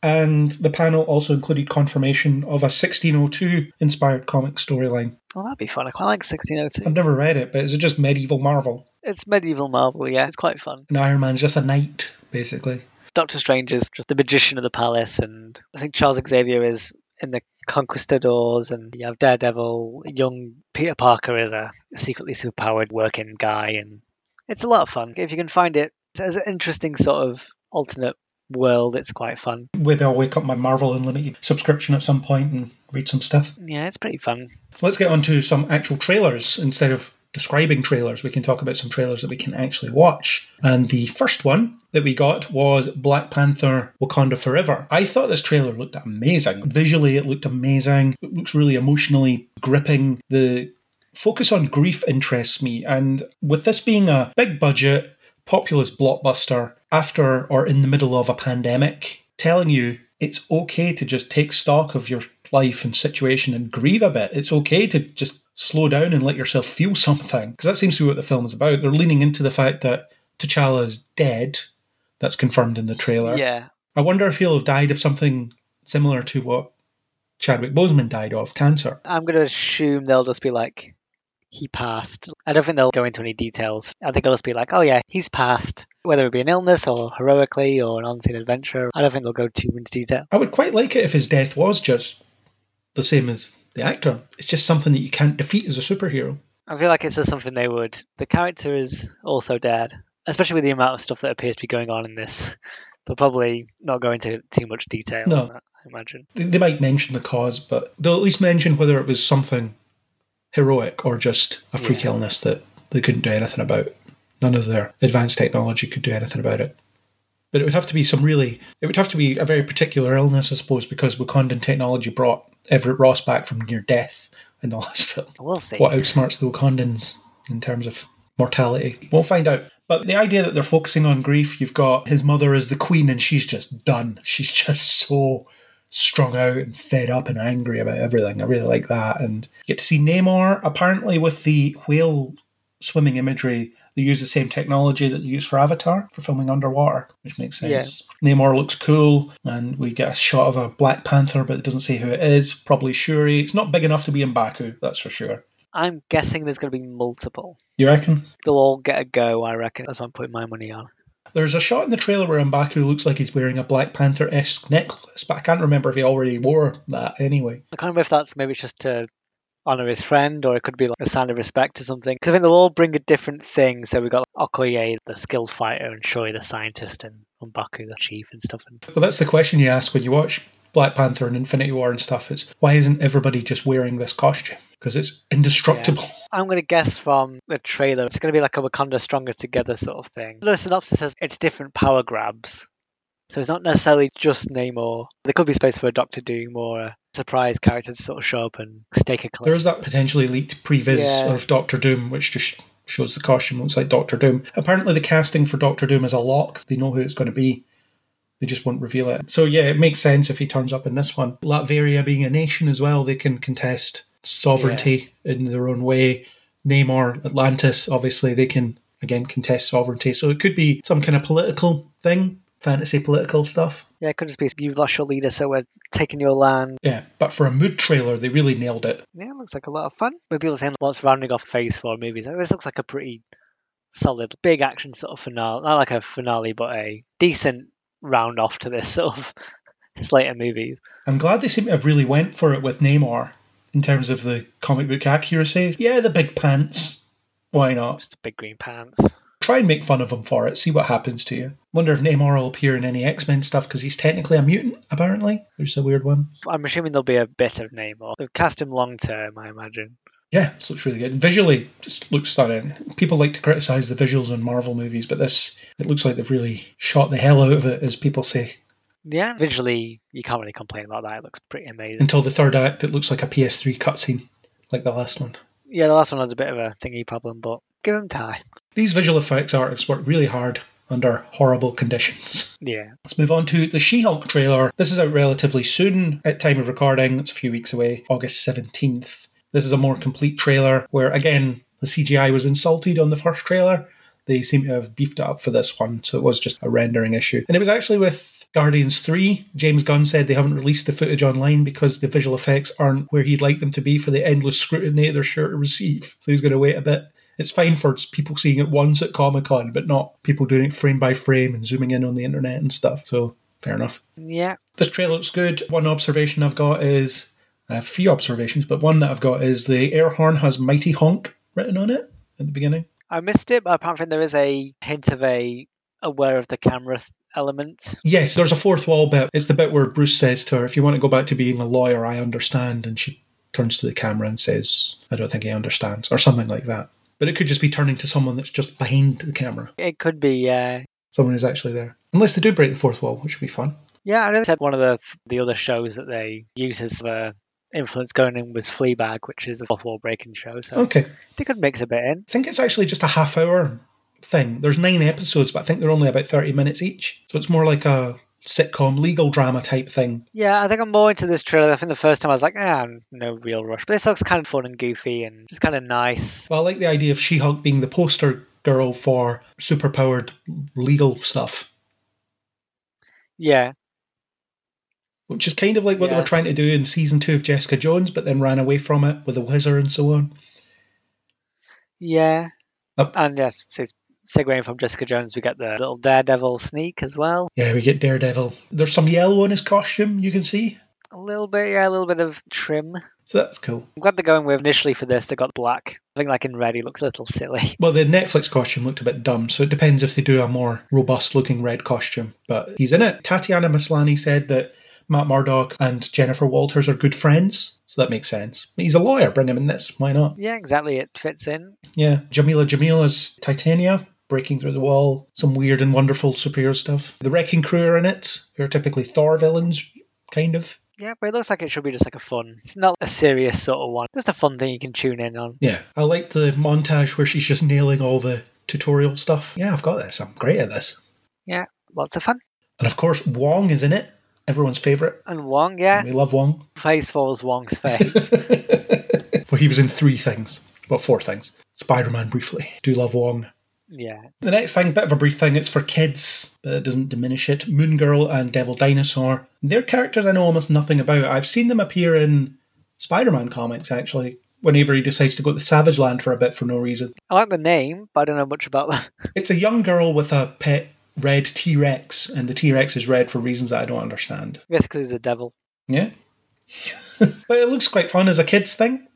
I think the fact that Marvel are catering to that audience in a very specific way can only be I think they're going to generate stuff for everybody. They'll get the more mature stuff, and then they'll get more kid-friendly stuff. I think especially in the TV stuff, they'll cover all the bases. When we get to Phase 7 and we're in the Savage Land, they'll introduce them into the MCU properly. Yeah, we'll get there. Is there anything that you'd like that's unannounced if they announce the rest of Phase 6 or anything else? Is there any one property that you'd be really excited to see them announce? I'd love a Squirrel Girl, for example. I know she was going to be in New Warriors. New Warriors, but I think if they threw a Squirrel Girl in, that'd be a lot of fun. Well, you saw the pictures that they did of the brief bit of filming they did for that. Yeah, New Warriors the behind the scenes, yeah. She looked good. I forget who it was that was playing her, but she looked good. I don't really have any major desires because they've done most of the stuff that I really like already. And the fact that they're descending into more obscure territory is fine by me. Yeah. Give me characters that I don't know that well and let me just enjoy the ride. I've been enjoying that with Phase 4 with the new characters. Ms. Marvel, I'd read the initial run, so I've read what they were adapting for the show.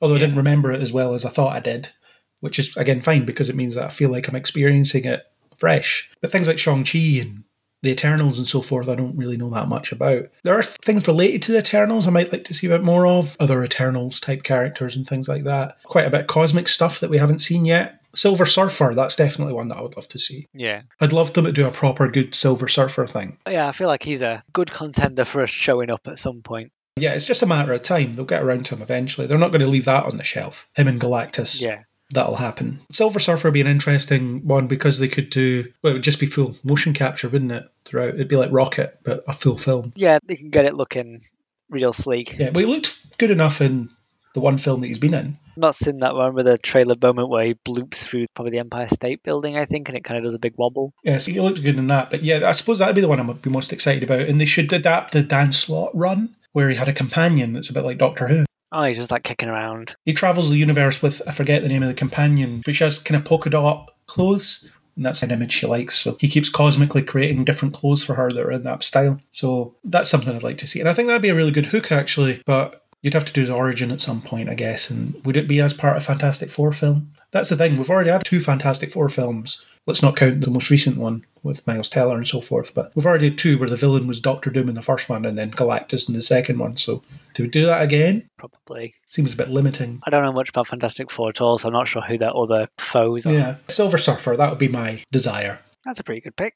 Anything else on Moon Girl and Devil Dinosaur? I'm guessing it won't be anything you'll watch. Probably won't be anything I'll watch either. No, yeah, it's just another many announcements. Okay, let's move across to the Star Wars universe. We have a couple of things that came out at Comic-Con. The first one is second trailer for Andor, which seems to focus less on Andor and more on the wider rebellion Imperial situation. I think it looks pretty good. I think it looks pretty grim and claustrophobic and brutal. Yeah, I hated Rogue One. So initially I was like, oh, I don't want to see this character again. It was awful. I think the same with this first trailer. I was like, is this guy? But seeing the shady world of being a rebel in the early days of the Empire. I know it's an era we've trodden on quite a lot recently, but seeing a bit of sabotage and subterfuge and spying and fighting a monumental thing, there's definitely a lot of extra stories you can do and then having him as the audience's connector in this. Trailer 2 got me a bit more excited for it. Apparently season 1 is going to be more of a central Andor focus type thing, so it'll be more of a character based thing for him. And season 2 will be more about the wider rebellion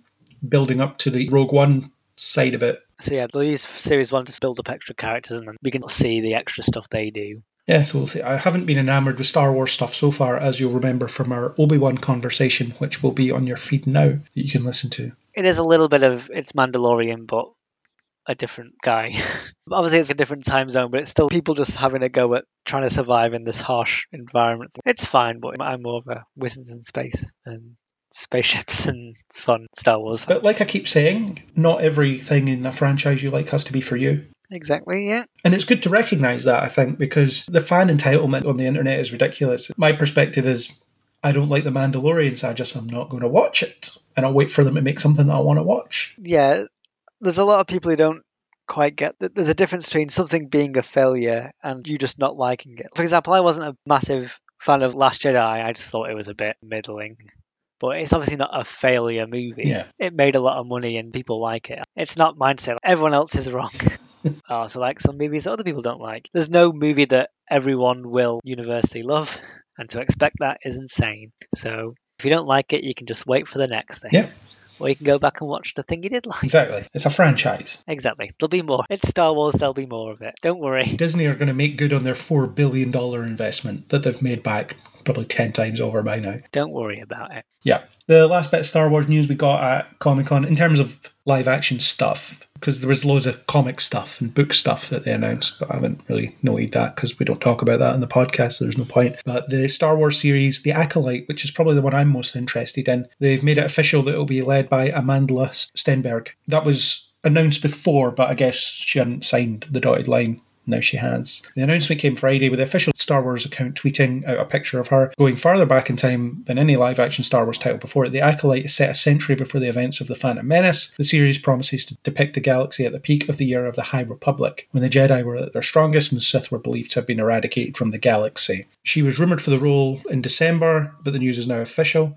Russian Doll co-creator Leslie Headland is showrunning the series, with Stenberg set to star. She was in The Hate U Give, which is a really good film. Headland is drawing at least in part from Lucasfilm's Star Wars The High Republic publishing effort, announced in February 2020 and launched throughout 2021. I've been reading the High Republic, some of the High Republic comics. It's a really fun era. Like I said, it's not an era with sin. It's outside of any of the film one. It's just refreshing. Everything's new. The core value of Jedi and stuff is the same, but the technology is different, and the characters, no one's showing. I mean, someone will probably show up. Yoda will show up, or Palpatine will show up. Someone will show up. Yeah, there'll be a vision that she has of the future of Palpatine. That's what will happen. Yeah, one of them. But in terms of the world, it's not TIE fighters and stormtroopers or battle droids or anything. It's a whole different society, and there's different technology, and it's just really refreshing and really fun. So I'm really excited to see this play out in the big screen, live action. However big your TV screen is, that size screen, or your phone. Yeah, on your phone, or in a thumbnail on a YouTube video where you watch a different thing. Yeah, something like that. The High Republic, what's the difference between that and the Old Republic? Is it the same era, or is it a different era? I'm not sure. I don't know much about the Old Republic. I think the High Republic is Disney's sort of set era for prequels. I think they just put everything in the High Republic banner. I'm not sure where the Old Republic fits in. Well, it's not being ignored because they're remaking the first game, so I suspect the Old Republic era will come into it at some point. The Old Republic must be before the High Republic because the Sith are prominent in the Old Republic era. There's loads of them. Yes, I'm going to guess it was probably Old Republic to High Republic, then prequel Republic. Because it says here if the Sith are believed to be eradicated, and previous reports suggested that this series was going to perhaps be about the foundation of the rule of two, about when the Sith decided there's only going to be two of us. So that's a good idea. The article goes on to say, Stenberg, who identifies as non-binary, broke out in the role of Rue in the 2012 feature adaptation of The Hunger Games. They have since gone on to star in films like The Hate U Give. I may have referred to as she earlier. That is my mistake. Mistakes will happen. I do apologise if I did that. But they were in The Hunger Games, and they're in films like The Hate U Give, The Darkest Minds, Everything, and Dear Evan Hansen, which I'm told was horrible. He appeared in television shows like Sleepy Hollow. And the showrunner said, we're taking a look at the political and personal and spiritual things that came up in a time period we don't know much about. My question when watching The Phantom Menace was always, well, how did things get to this point? How did we get to the point where the Sith Lord can infiltrate the Senate and none of the Jedi pick up on it? What went wrong? What are the scenarios that led us to this moment? So yeah, this is just something I'm really excited about because it seems new, and it's what I've been crying out for a long time. Yeah, it's just new. I think it's a new thing. That's what I think is most exciting about it. Completely new. Well, not completely new. I mean, it's still lightsabers and Jedi, but 90% new. Again, like we said earlier with the Hunger Games spin-off prequel thing, are they really going to commit to the birth of a villain, the growth of a villain? Because that's something they seem to struggle with. Even with Reva and Obi-Wan, they couldn't do it. In the High Republic stuff I've read, there's a constant enemy called the Nihil. Essentially, it's within the sort of dark side, but it's not a Sith. It's just like a dark side force, not dissimilar to in The Last Jedi, that pit, or when you have heavy dark side thingy on Dagobah, that kind of vibe. Entities of dark side force that suck people in. If they're building them up in the books and comics, or if they want to feed these in, or it sounds like they're more going to incorporate Sith. But there's space for villains who are understandable villains, but there's also space for villains who are just awful. But what I mean is, when they do live action adaptations or live action stories, they tend to never commit to making your protagonist truly awful, making them a proper villain. They usually try and justify them in some way or make them some kind of anti-hero or whatever. We're seeing that with Black Adam. We can't have The Rock be a bad guy. He's a hero, even though Black Adam was traditionally a villain. Yeah, it would be fun if they just did a real cackling maniac. Yeah, she's a Sith, or becomes a Sith, and we learn why she does that, and why becoming evil seems like the best way forward. Okay, we are nearing the end of our list. What I'm going to do before we get into our last two things is I am going to roll a dice and try and summon Aaron for a discussion about Dungeons & Dragons Honor Among Thieves, that trailer. So again, if you want to amuse yourself while I see if I roll that lucky number. Yes, I rolled a 20. Does that summon an Aaron? Is that what it does? That summons a GM, actually. If you get a critical, you get a GM, not just a random player or anything. So well done. What is a GM? Oh, Game Master for the uninitiated. Yeah, I've forgotten. This is not a gaming audience. This is a podcasting audience. Although we are multifaceted. So could be some people that are happy with that. Yes, there's bound to be some gamers out there that listen to the podcast, but I am not one of them. As in, I don't really listen to the podcast because I produce the podcast, but also I'm not a gamer. No. Not a tabletop gamer, anyway. No, but I have been for more years than some of our audience will have been alive. So there it is. Well, my summon worked, so that's good. So in case you hadn't guessed, audience, we are here to discuss the trailer for the new Dungeons & Dragons movie, which has a subtitle, Honor Among Thieves. So since you're the expert on the brand, we'll start with, what do you think of this trailer? Oh, I'm so up for this. I think there's potentially a little bit of lingering because the last offering of D&D was so awful, that film just doesn't bear mentioning. But I think even based on the trailer, I'm definitely up for this. This looks like it's going to be a lot of fun. I did have a question, or possibly several questions on the back of it. I think it looks really fun as well. The cast look like they're having a blast. It is a good cast. It's high energy. The visuals look good. It gives you everything what you would think a good trailer would give you. But my question about it is this, and hopefully you can potentially enlighten based on your expertise. What about this is Dungeons & Dragons and not just another fantasy movie? So when we first started talking about this, I couldn't help but smile because it's one of those things where the order of creation is important. I will acknowledge Lord of the Rings, of course. Lord of the Rings comes first and inspires Dungeons & Dragons in the 70s. And it's one of those really difficult things to do out of order because you can say, oh, D&D is just copying all these other films. No. All these other films took their inspiration from D&D. It's a bit of a hard ask to say, well, D&D, what are you going to do to differentiate you from yourself? That's going to be really hard for it because all these other things came first. You've seen and didn't really like the World of Warcraft movie, but World of Warcraft could not have existed without D&D. There's so many things in there that is just blatantly, can we say copied? I'm worried about infringement. I guess can't really say copied, but influenced by. And all the other films that are pure fantasy will have that problem. Where does their inspiration for magic come from?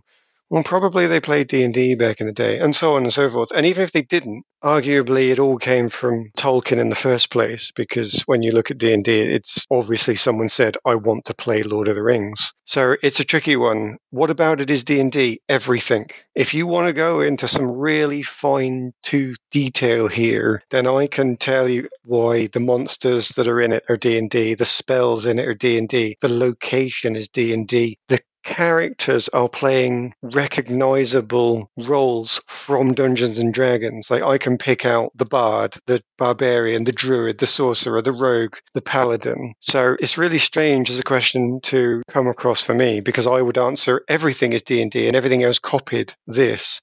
Whereas to you, you're coming to it afterwards and you're thinking, oh yeah, how derivative. So it's a really strange one then. Well, it's not quite that I find it derivative as such. I recognise that D&D is the roots of so much of what we take for granted in the fantasy genre, so to speak. Lord of the Rings as well and whatever else. And it's playing games like Final Fantasy or Baldur's Gate or any of these fantasy-based games where you'll start to notice they've taken things from that because, we literally have a rule book here. that we can take from and pick and choose from and use to build something out of it ourselves, kind of thing. So you could almost argue that, say, any of the Final Fantasy games are an elaborate D&D campaign, I suppose, in a way, because they have the classes and the abilities and even the mathematical formulas that determine that this spell does this much damage to this thing under these conditions, those kinds of stuff. Yeah, I recognise that's where it all comes from, but I mean from the point of view of they're adapting Dungeons & Dragons for this film. So if they just called this film Honor Among Thieves, rather than Dungeons & Dragons Honor Among Thieves, then would it change? Is there something about this that necessarily makes it, oh, this absolutely has to be Dungeons & Dragons? Well, this is where I come back to then literally everything. One of the glorious things to watch this trailer as somebody who is a fan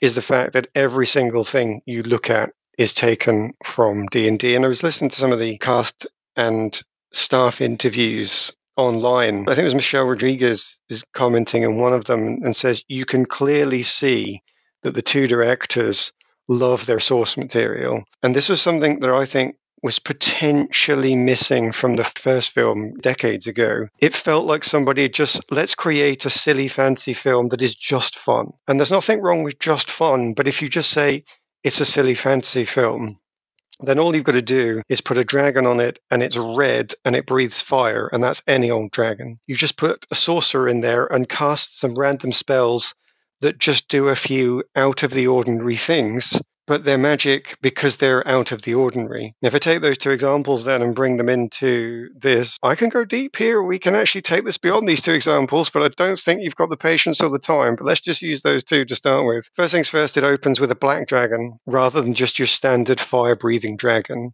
which is important for D&D because they've got different monsters, different statistics, different personalities, different capabilities. So in this, we saw a black dragon, a gold dragon, and a red dragon, and they were all different. They look different. They were drawn different. They were created different. They've got different attacks, different breath weapons. The red one breathes fire. The black one visibly breathes an acid in the opening scenes. And you don't see much of the gold dragon, but you just see them the same. Take that to the spells. Is it just random magic? No, it's the magic of Dungeons and Dragons. I can name the spell Misty Step, potentially Flame Blade, Shield, Slow. All of these spells that were used were taken from the source material and used in such a way as you didn't just have somebody showing off and using Misty Step as a spell. You had somebody getting out of the way of an attack using a teleportation magic that is obviously matching the description of Misty Step. They disappear into a mist and they reappear in a mist somewhere else. So it's faithfully Dungeons and Dragons everywhere. Potentially I could talk, I say, loads more about all of this, the locations, the character classes that you can pick out for all of the main characters was just so recognizable.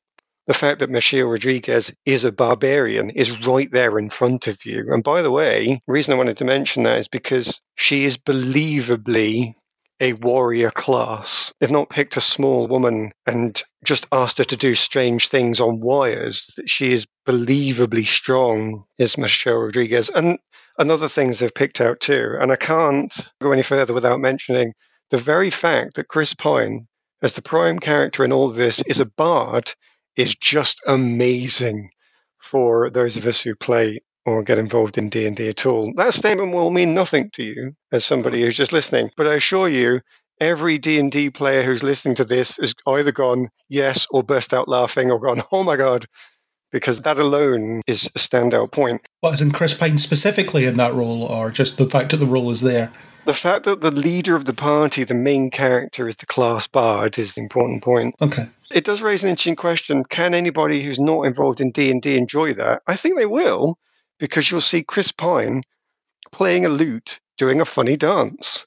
You'll see Chris Pine as somebody who doesn't seem to have a very defined skill set, having to lead a group and inspire them to be heroes. It might not be obvious from the trailer, but I think it will be when you watch it. Some of these interesting, for want of a better word, limitations created by a class that also give abilities will actually be on screen. And to me, that's just astounding. That's somebody who's actually taken some detailed thought, right? If you were really a bard class, how would you actually solve a problem in a believable way And they managed to get a couple of jokes out of it, because you see him do the little hop, step, and a jump in the trailer, which I think people will just find that quirky and funny at the very least. Yeah, it looks like it's accessible. That's what I got from it without knowing much about the actual game. Obviously, I know enough about it through osmosis. It's just one of those things that even if you don't play tabletop RPGs, but if you just roll in nerd circles, you'll come across it in some form, one way or another at some point. It will just be mentioned. Even if you're watching a TV show and just turns out one of the characters enjoys playing Dungeons and Dragons. That's the kind of thing. It's just one of those household ubiquities, isn't it? Yeah, so I do think that on a primal, here's a fantasy movie level, it will be accessible to everybody that wants to see something like that. But from what you're saying, it sounds like there's quite a lot underneath that is there for people like you that are a big fan of this game, this setup. There definitely is. And the interesting thing to hear about some of the cast and directorial interviews was what one of the directors says, who I apologise I can't name, but I'll give you a link for the show notes for a video to watch. He said that they had nothing to do with producing the trailer. Obviously, that's just a standard thing. But they were asked about that in this, and it was interesting to hear him say that we thought it was a good and accessible trailer, but it was missing a key element for us, which was the heart of the film. And that sounds like just a bit of a random statement of an artist, but I understood what he meant. They are going for a fun adventure romp, but the thing that makes it, for me, a real adventure is that it does mean something. There is actually going to be a reason in the world why what they're doing is important. They're not just going to go beat some stuff up, drink some beer and tell a few songs, which you could actually do on a tabletop adventure. That could just be a simple adventure, and you could enjoy that for the strategic value of playing a game around a table. You beat the monster and then you get the reward. And that's where some of this started. But over the years, if not the intention of the original creators, it's become, no, we actually want to be heroes. We do actually want to save the day. And they said that was missing from the trailer, the part where they realize that something horrible is about to happen and they are the ones that have to stop it. It's not in the trailer, but it is going to be a part of the film. So I think it's a shame that the audience doesn't get to appreciate that from the trailer, because you say, is there more in it for somebody who appreciates D&D? I think there is, but I think there's actually going to be more in the film for people who aren't involved in it, who just want to see a good film. And I don't know if they'll work on that in subsequent trailers or if it'll be missing from the adverts. I'd be interested to see that, actually. Yeah, but it's not far away, really. It's far enough away. It's out in March, which is a reasonable amount of time away. So, yeah, there'll probably be at least one more trailer between now and then that might give you more of a narrative focus or something. I don't know. Yeah. One thing I wonder if they're holding it back or not is, because I noticed there's a couple of clues in there that make me think of something. The characters on IMDb certainly are just named as their types, the bard, the barbarian, the paladin, and so forth. And then they talk in contemporary language, not the kind of more high concept fantasy-esque language that you sometimes see in these things. Like you would see in Lord of the Rings, the way that they talk isn't the way that we talk. Yeah. That makes me wonder if there's a extra layer of reality where this is people running a campaign and this is them imagining how it plays out, kind of thing. Like in the Lego movie, for example. Yes. So I wonder if that's maybe what they're not showing us here. It's possible. I didn't get that vibe. I'm not saying you're wrong. I didn't get that vibe purely from the cell, I suppose. I heard, is it Led Zeppelin playing over the main piece? I don't know my music well enough, but it was a very modern vibe for the whole setup. And I thought that was just to sell it to the modern audience, which is in large portions started to play D&D. I mean, as soon as you realize Vin Diesel's playing D&D, you're like, oh, okay, this has become accepted outside of what we were considered the geek circle when we were kids. We were the ones to be made fun of. You've got to make fun of Vin Diesel, it's not going to work for you. So it's definitely moved into, not mainstream, but into an accessible area. And I honestly just thought that the speaking in modern speech was part of that accessibility. The playing of, again, I think it's Led Zeppelin, but I'm not sure, is just putting it into that accessible area. I could be wrong. If they do go down that Lego front, it wouldn't be bad. I think it might be a bit on the nose for me, because when you saw a kid playing Lego, spoilers by the way, it's kind of cute and it's kind of heart-wrenching as you understand what the purpose of that is. If it was D&D, I can't see it being anything other than a gimmick. So I guess I'm hoping it isn't that, but I could see that it could be.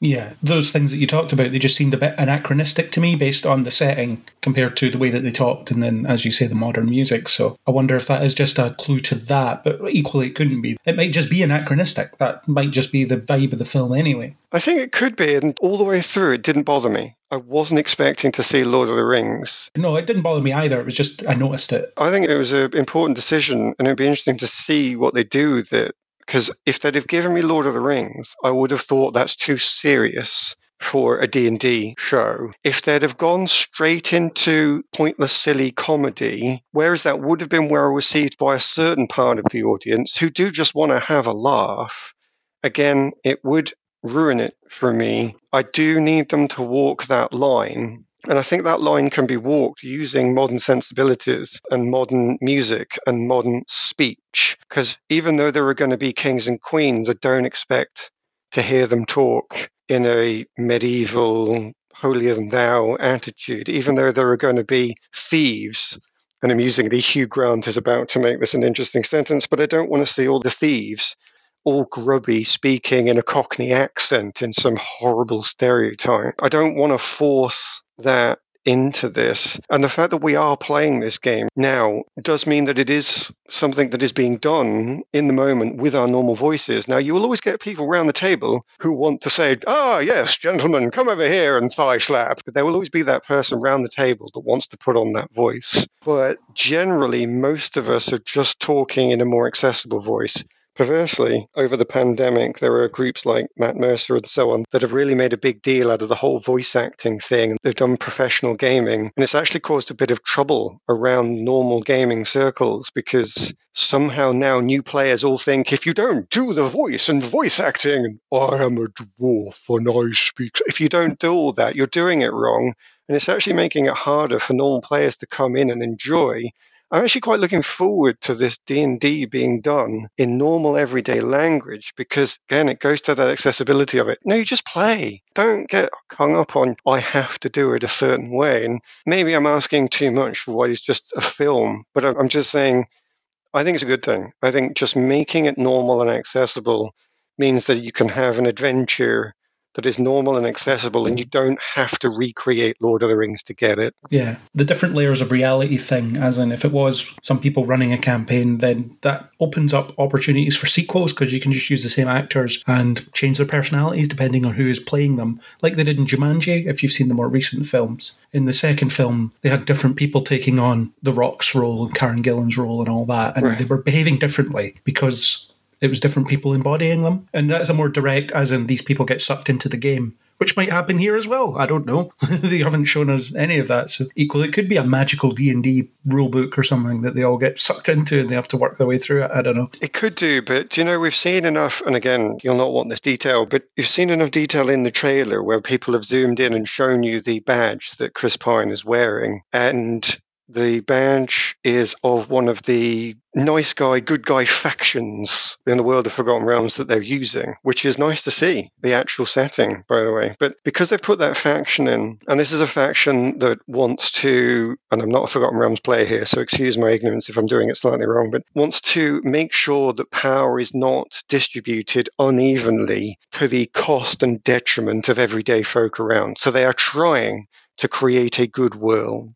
And if you put a faction like that in as your power group and say, this is going to be important to our background, I think the focus is on people trying to do the right thing in the game world. They don't have to create a fancy world and stick it in there. They could certainly do this multiple worlds thing where we're looking into it. And it's more about the characters outside learning some life lesson. But I think because they've taken such a lot of effort to put some of the morality and making things better into the game, I think that's going to be the focus. That's my instinct.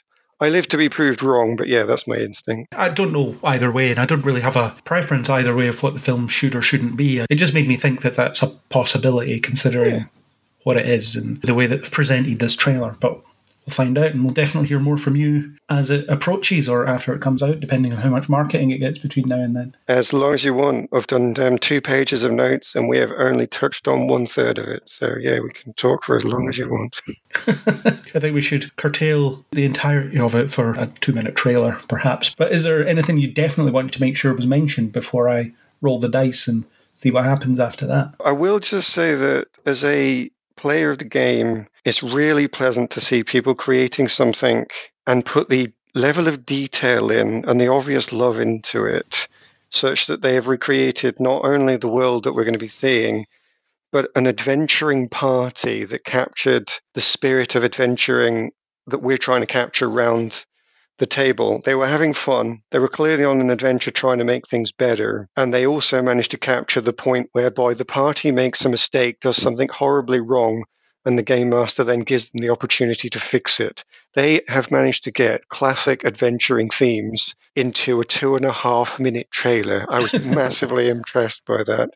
So, yeah, definitely looking forward to this. There is a shot in the trailer that alludes to the game setup. There's like an overhead shot where they're around a table and it looks like how you might imagine a D&D game to look. Yeah, extra little bits of detail that they've put in just because they care. Absolutely. I think that it's throughout, and that is only one example thereof. Yeah, that's one that definitely stood out to me when I was watching the trailer, of which I've seen twice. Once just to watch it and then once for purposes of this. So if you don't have anything else pressing, then I can do another roll and then see what happens. You got to roll high to get rid of me because I want to stay and talk about this more, so make sure it's a good one. I'll just leave you in a room by yourself talking about it. No, we can't do it, actually. It's recording, don't worry about it. You'll only realise afterwards. You'll be like one of those actors that does a lot of prep for a film role and then realises the role was entirely cut. Yes. So your scenes were cut. So I'll give it a roll. Yes, that got rid of him. That's my lucky day. Aren't I good? And now you're stuck with me again. I'm stuck with you again. Yeah, is that really the good result? I don't know. We'll find out. We have 2 more trailers, both revealed at Comic-Con. The first one is for John Wick Chapter 4, and I don't have many notes on it. My notes are simply, looks like more John Wick, and I'm here for that. Great action. Those are the 2 things I noted. Mine looks like more John Wick, and I hate it. It's only the third one you didn't enjoy, though, wasn't it? You enjoyed the first 2. The third one kind of destroyed any want I have for this franchise, because it's just an immortal man doing perfect headshots all the time. Is it perhaps because we watched all 3 movies in the space of like 3 days? I think it's because we watched all of them in the space of 3 or 4 days. And I think I was just like, so much John Wick. I'm no eagerness to go back to like the first or second one, even though they're pretty fun. Just because I was like, I've seen Keanu Reeves do lots of headshots. I've seen enough Keanu Reeves headshots to last me a lifetime. And yeah, I watched this trailer, I was like, it's just more John Wick doing headshots. Spoilers for John Wick 3, I guess. He starts that film the most wanted man in the world, and he ends the film still the most wanted man in the world. The story doesn't progress remotely. I definitely tapped out. I'm like, yeah, this will continue, but it won't continue with me. Well, it's going to continue in more ways than you think, because there's the Ana de Armas ballerina spin-off and the Continental TV show, which I think is a prequel. She'll do a ballet kick and then just do headshots. Yeah, basically. And I'm here for it. Really good action movies. And I haven't actually seen the third one since we saw it in the cinema. I haven't went back to it. I maybe won't do a rewatch of all 3 of them the same week that the 4th one comes out, because I might receive a bit of John Wick burnout. Yeah, it's easy to get the John Wick burnout. It's all yours to have fun with at the cinema. Fair enough. Okay. Last trailer is another trailer. There was one released like a week ago as well, but I haven't looked at that one. Just looking at the Comic-Con one, Lord of the Rings, The Rings of Power. And this looks incredible. It does look incredible. Unsurprisingly, because it's the most expensive thing ever. Funnily enough, a TV show that they spent $1 billion on a single season looks great. I'd be upset if it didn't. It's a real every frame a painting situation. Yeah, this just looks amazing. I'm pretty sure everyone's in a mindset of like, we don't really care what this is about. It's just a spectacle. It's the right amount of similar to the Peter Jackson world, but also different enough to feel like not copy of the Peter Jackson world. So well, this looks really, really good. It's recognisably along the same design aesthetic, but it is a prequel, so it makes sense that things look different. We have a few more details of what it's about. It is about the forging of the Rings of Power, funnily enough. It's explaining how all that happened. Yeah. You've got Sauron in it again. It's kind of disappointing that we've got a story that's just using the same villain that we've been using in the films. Well, it is the Rings of Power. He was going to show up. True, but in a way it's disappointing that it's all Sauron. That's the only thing that's important in this universe. The only bad person in this universe is Sauron. It'll obviously be a younger one. It'd be a bit like if they did a Voldemort prequel for Harry Potter, wouldn't it? It's just, oh yeah, we know that he's a bad dude. It's fine. But he's played by Daniel Wayman, who I'm not sure what he's been in, but looks like he's nailing it. Morfydd Clark as young Galadriel, who is, I think, the protagonist of the show, or one of. It looks like it, yeah.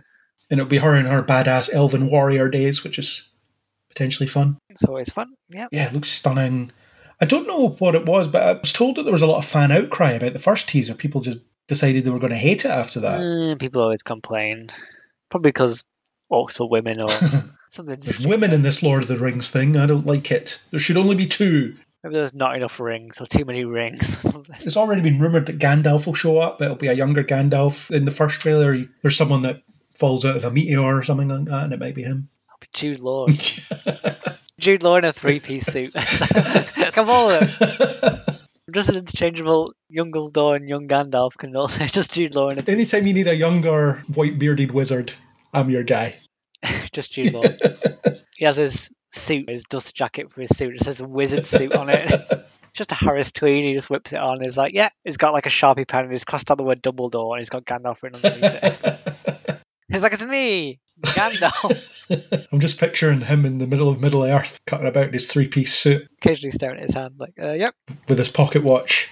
His pocket watch. Hands in pockets, staring out a window. On a big Except there are no windows, because glass hasn't been invented in Middle Earth yet. Sauron was his boyfriend before Grindelwald. I've got such bad taste in men. Yeah, but they can't mention that it was his boyfriend. They can't say it. I've got such bad taste in very good friends. 2 things aren't allowed in Middle Earth. Gays and women. You can't have either of those. Gays and women. But if you can't have women, then what are you supposed to do? I know there is a thing about women dwarves or something. There's women dwarves in it, and dwarves can't be women because of Tolkien or something. There's a joke in Lord of the Rings, isn't there? You can't tell the difference between female and male dwarves because they just all have beards. Yeah, they're just big billy beard characters. People complain, but they always do. I will definitely watch this. I don't know if I'll write about it, but I might just watch this for me. Oh yes, I think it'll be a watch for fun. Just for the joy of... immersing myself in Middle Earth once again. Yeah. Good stuff. So anything else on this Lord of the Rings trailer? No. Well, we did it. We made it to the end of our list. We can go into August. Yeah, that's it. We can now descend into August and then wait for more news to release. That was our discussion about the July 2022 news and trailers, big Comic-Con special. That was all good stuff. We had discussions about things that are coming out at some point in the future. At various points in the future. Isaac, thank you very much for joining. No worries. For this monthly discussion. If you like what you heard, then please do hit subscribe on Spotify, Apple Podcasts, anywhere you get your podcasts. Basically, where you're listening to this, there's probably a subscribe button. Just press it, please. And if you're on any of the apps, such as Apple Podcasts or Spotify, that allow in-app reviewing ratings, we would love a rating from you. But Isaac, what number would we like that rating to be? A nice round 5. Nice round 5. And if comments are possible, then leave a comment. Go for it. A nice one. A nice one. Or constructive.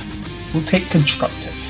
Be constructive with your feedback. Yes. Oh, and I must thank Neil Stenson for the supplied music as usual. So thank you very much for Good work, Neil. letting me use that. Well done. If you want to discuss anything we talked about here, or anything really, you can hit us up on Facebook or Twitter under Neil Before Blog, or leave us a comment on neilbeforeblog.co.uk. And as always, we hope you'll join us next time on Neil Before Pod. Bye.